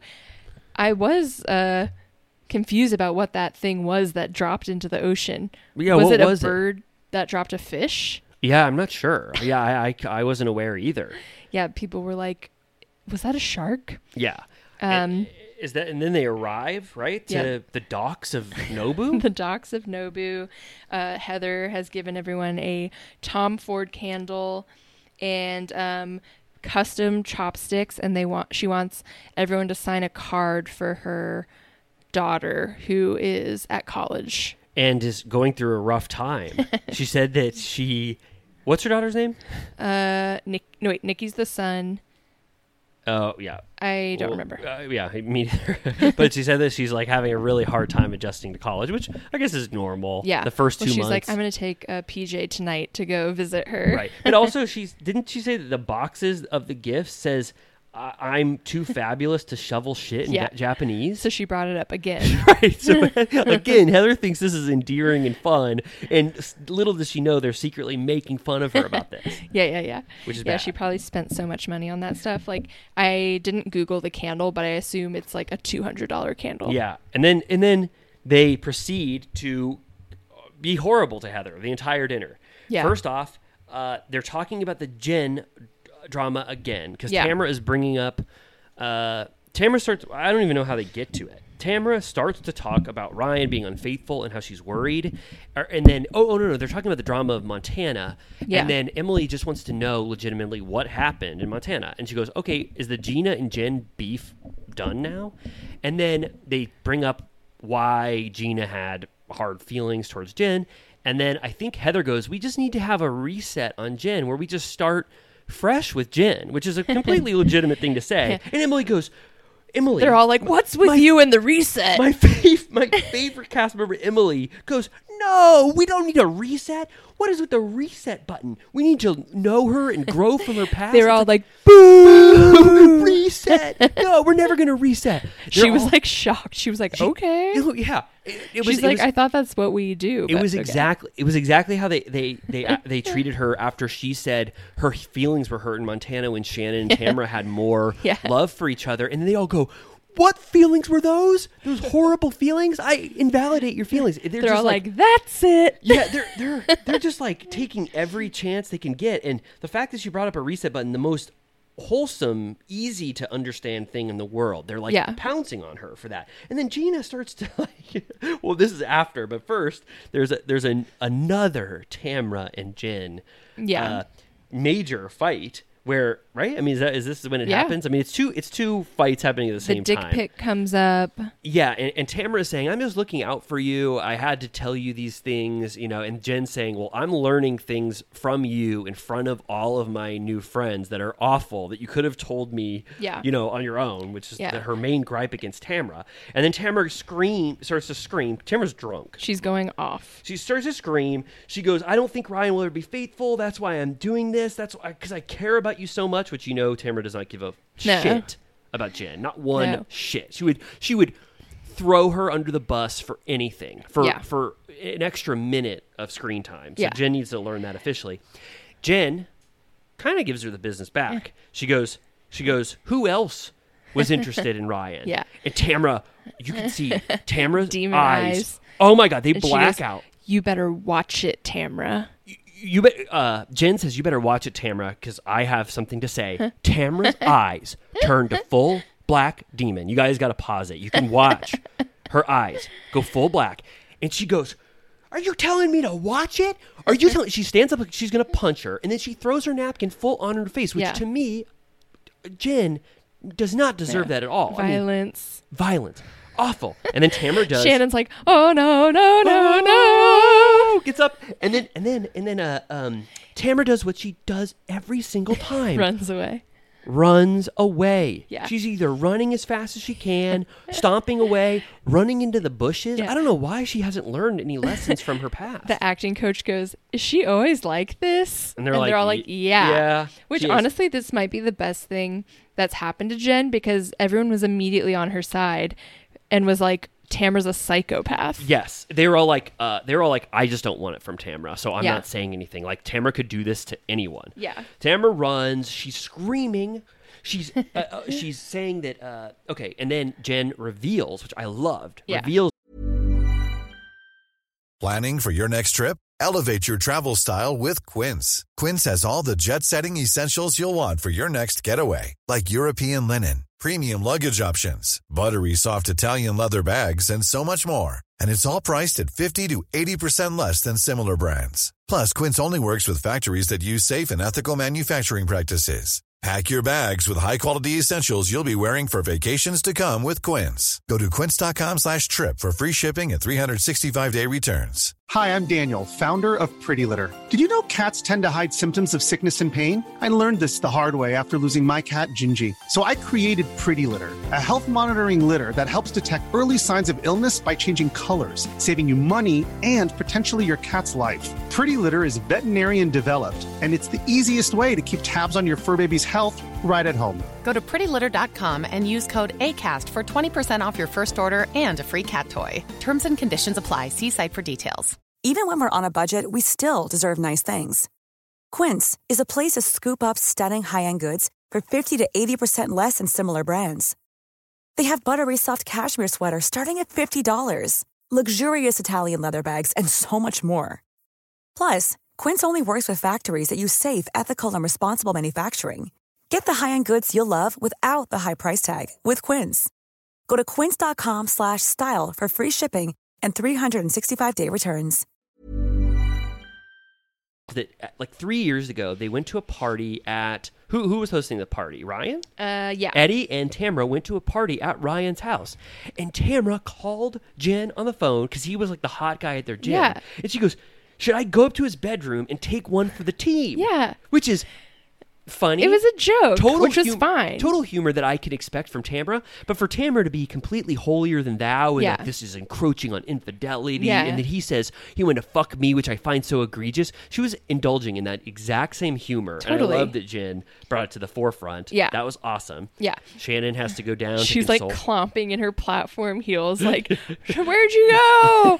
She has to go like all the way outside, like down the stairs, around the corner. Now I will say all of this would have been good if I legitimately believed that Tamra felt this way and wasn't just hamming it up for the camera. Yeah. Do I legitimately think Tamra was so incensed that she legitimately wanted to throw a napkin? No. Yeah. This is just her MO. Yeah. She just likes to have the most energy on her, and she likes to scream and throw stuff and kick up drama just to be engaging on the show. So that's why all Tamra scenes just don't hit for me, because I know she's just faking everything. Yeah. I did like when they, Tamra and Shannon went what seemed like an organic trip to a separate bar. Yes. And they were like bonding with the bartender and just like the people at that bar. Wasn't that just Nobu downstairs? Yeah, but it was just like a totally different area that felt like it wasn't prepared to be on camera. Yeah, and Tamra's screaming at the top of her lungs. Yeah. She goes, I need Xanax and a shot. I need Xanax and a shot. Yeah. And then Emily says that Heather is scared of Tamra, so like she's not going to say anything. Yes. Basically, Emily thinks she's the only one that's not scared of Tamra, basically. Which I think is true. Yeah. And I wrote down, Gina has a laundry list for Heather. Yes, and I wrote that too. Complete flop, awful. Gina has just made it her mission to like try to ruin Heather's reputation. Yeah. Pretend that she was never a real friend to her, which I don't think Heather's the most fun person, but I do think she's a legitimate friend to people and cares about them. I did see what she meant when she was like, I'm getting my real estate license. And she was like, my teenage son is doing that too. Yes. I'll give Gina that is not what you want to hear. She's like, my dog is doing that, you fucking idiot. Exactly right. That is that could have been a legitimate point of concern for Gina. I understand, but I get what Heather meant. That's fine. Gina can bring that into evidence. That could potentially be condescending. Nikki's doing that. And then in Jen's confessional, she's talking shit about Tamra, and she throws a napkin at the camera. Yeah, which I'm like, do you think she brought that, or do you think they gave it to her? Probably gave it to her. Yeah. This Jen does not like to be like in fights. You could just tell she's averse to that. But I thought she brought it well in a pretty restrained way. But it was pretty cool for her to reveal that. Did she reveal it to them or only reveal it in the confessional? I forget. She... Yeah, I don't remember. Damn. I think she says maybe in person, she says like, I don't need to say it. Oh, okay. All right. Well, then that's less points for that. She should have said it to everyone. But yeah, I think she could create a niche of support for herself from everyone after being attacked by Tamra, because everyone will give her, Hopefully this is the end of the, like, Jen being used as a scapegoat for drama this season. But Ryan, I just saw something right before we started recording that, like, Ryan gave Andy Cohen at Watch What Happens Live a hashtag dick picture. It was terrible. You saw it? Yeah. Oh, it was. Andy hated it. Yeah. First of all, Jen was actually weird on Watch What Happens Live. I was like, she was kind of flopping. But Ryan was in the audience, and they were asking each other about the relationship, whatever. And Ryan, he was like, "What do you have to say? Like, what?" Do you want to shut down that was being said about your relationship or whatever? And he was like, that everything out of Tamra's mouth is a lie. And then he goes, he has a trucker hat that says like hashtag dick pics. And he was like, I have something for you, Andy. And Andy was like, oh, dick pic hat? Okay. And he was like, I already have merch, huh? And it like died on the vine. I wanted to commit suicide. It was terrible. I mean, that is so bad of Ryan.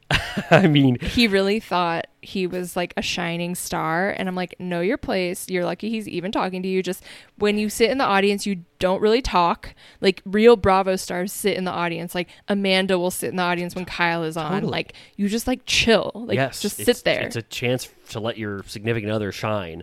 It was horrific. And then there was a moment when Vivica A. Fox was the other guest, and they played a game like where they had a little gavel, and they would bang the gavel every time they would show a Bravo hunk, like bang or not bang. Yeah. And Vivica Fox banged her gavel a lot, like including for Shane, which I loved. No, Yeah. Shane Simpson? Yeah. She banged the gavel? Please, someone isolate this clip and send it to me. She was like, okay. Wait, what kind of, does it make a banging noise? Yeah, sometimes she would just do a little like click, click. Oh, I'm watching that the minute we leave. Oh my God. I want to see. I might have it still. Okay, that's awesome. So yeah, I even wrote that down specifically. Vivica gave Shane a tap. That's awesome.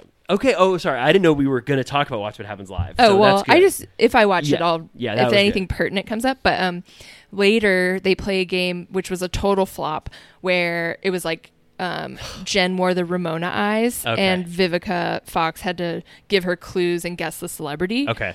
And she didn't know who anyone was, including Meryl Streep. Oh, really? She was like, Devil Wears Prada, and she was like, I don't know. It was Whoa. weird. And Andy was like, what the fuck? And then it was 50 Cent, and Vivica Fox goes, I dated him. He's a rapper, blah, blah, blah. And she goes, well, judging by the gavel game, it could be anybody. And Andy was like, what the hell? Did it land like a thud? It was a little, Vivica Fox was like, Jesus Christ. So Jen was not like, she ready. was trying to be sassy, but it was so not her nature that you were just like, what's wrong with you? I mean, I could totally see Jen flopping in that environment for sure. And Andy was like horrified by it, which made it even more horrifying because he was like, let's go to break. We need to air this out. And then when they came back from break, he was like, moving on from that horrible game. Like, he kept saying it. When did that Watch What Happens Live air? It was after. Oh, So, yeah. I'm watching the entire thing. But just to get back to... So then I was like, wait, maybe Jen is weird. Yeah, I mean, that's not good. And Ryan, that's really not good. No. First of all, hashtag dick pics has no merit. It's not a pun. You're just trying to own the thing you did that was awful. They and did weird. clarify. Andy asked about specifically what happened. And they said, again, Snapchat, he sent it to 4 people. Not his children? Well, they didn't say. And he goes, but it wasn't a normal dick pic. It was limp. Yeah. And Andy was like, you're going to have to show me at the break. And then he was like, just kidding. HR issue. No, you don't need to show me. Well, and then Tamara at one point says, I've seen Ryan's penis. I would never be interested in it. It's very small. And Shannon goes, well, it was limp. Do you remember that part? Yeah, when they were going up the stairs. Yeah. Okay, yeah. So you should definitely watch what happens I after. will. And during this Nobu dinner, it's announced that David Beador is getting divorced. Now that was great. That finally this dinner had some merit. It wasn't fake. The fact that the timing that they all learned that it was that like Heather, TMZ. Yeah, Heather learned it right then, and then Shannon knew it already, but it was still interesting. And he filed on him and Shannon's wedding anniversary. I want Shannon and David to come back so bad. That'd be insane. I loved them together. No, I mean they were. Here lies Shannon. Yeah, what would you say to each other if they were dead, right? It's the best. Yeah, that was awesome. People don't like David Beador, right? No, he was mean. He was? To Shannon? I think, well, he just hated her. It's always really sad when you watch people that are on the verge of divorce and they just don't like each other. Kind of like Drew and Ralph, but they weren't as bad as... Yeah, like remember he like works construction, right? So he'd always have to leave at like 5 a.m. So they never saw each other. Okay, I don't recall what if David was mean and horrible to Shannon, then I disavow him. Yeah, completely.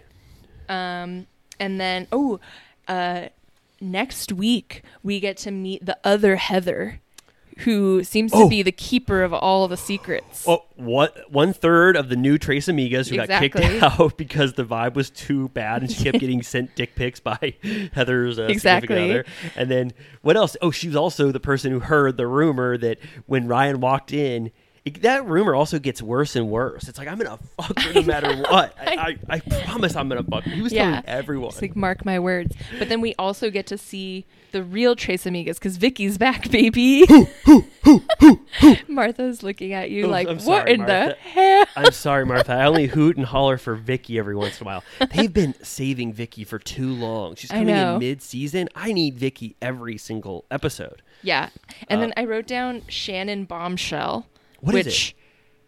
She says something about, if this is true about John, our relationship is over. Oh. But I don't know what it is. Oh, but their relationship is over. Yeah, her and John are Splitsville. You can tell. He's Totally. like, we're not fun at all. And she goes, we're not. Well, I was going to do Shannon, but I'm not going to. She's like, we're not fun. And he's like, no, we have no fun at all. He's like, you need to stop working so much because I want to party. Yeah, dude, John wants to party. Sorry, my cat is trying to eat dried flowers. Does she do that often?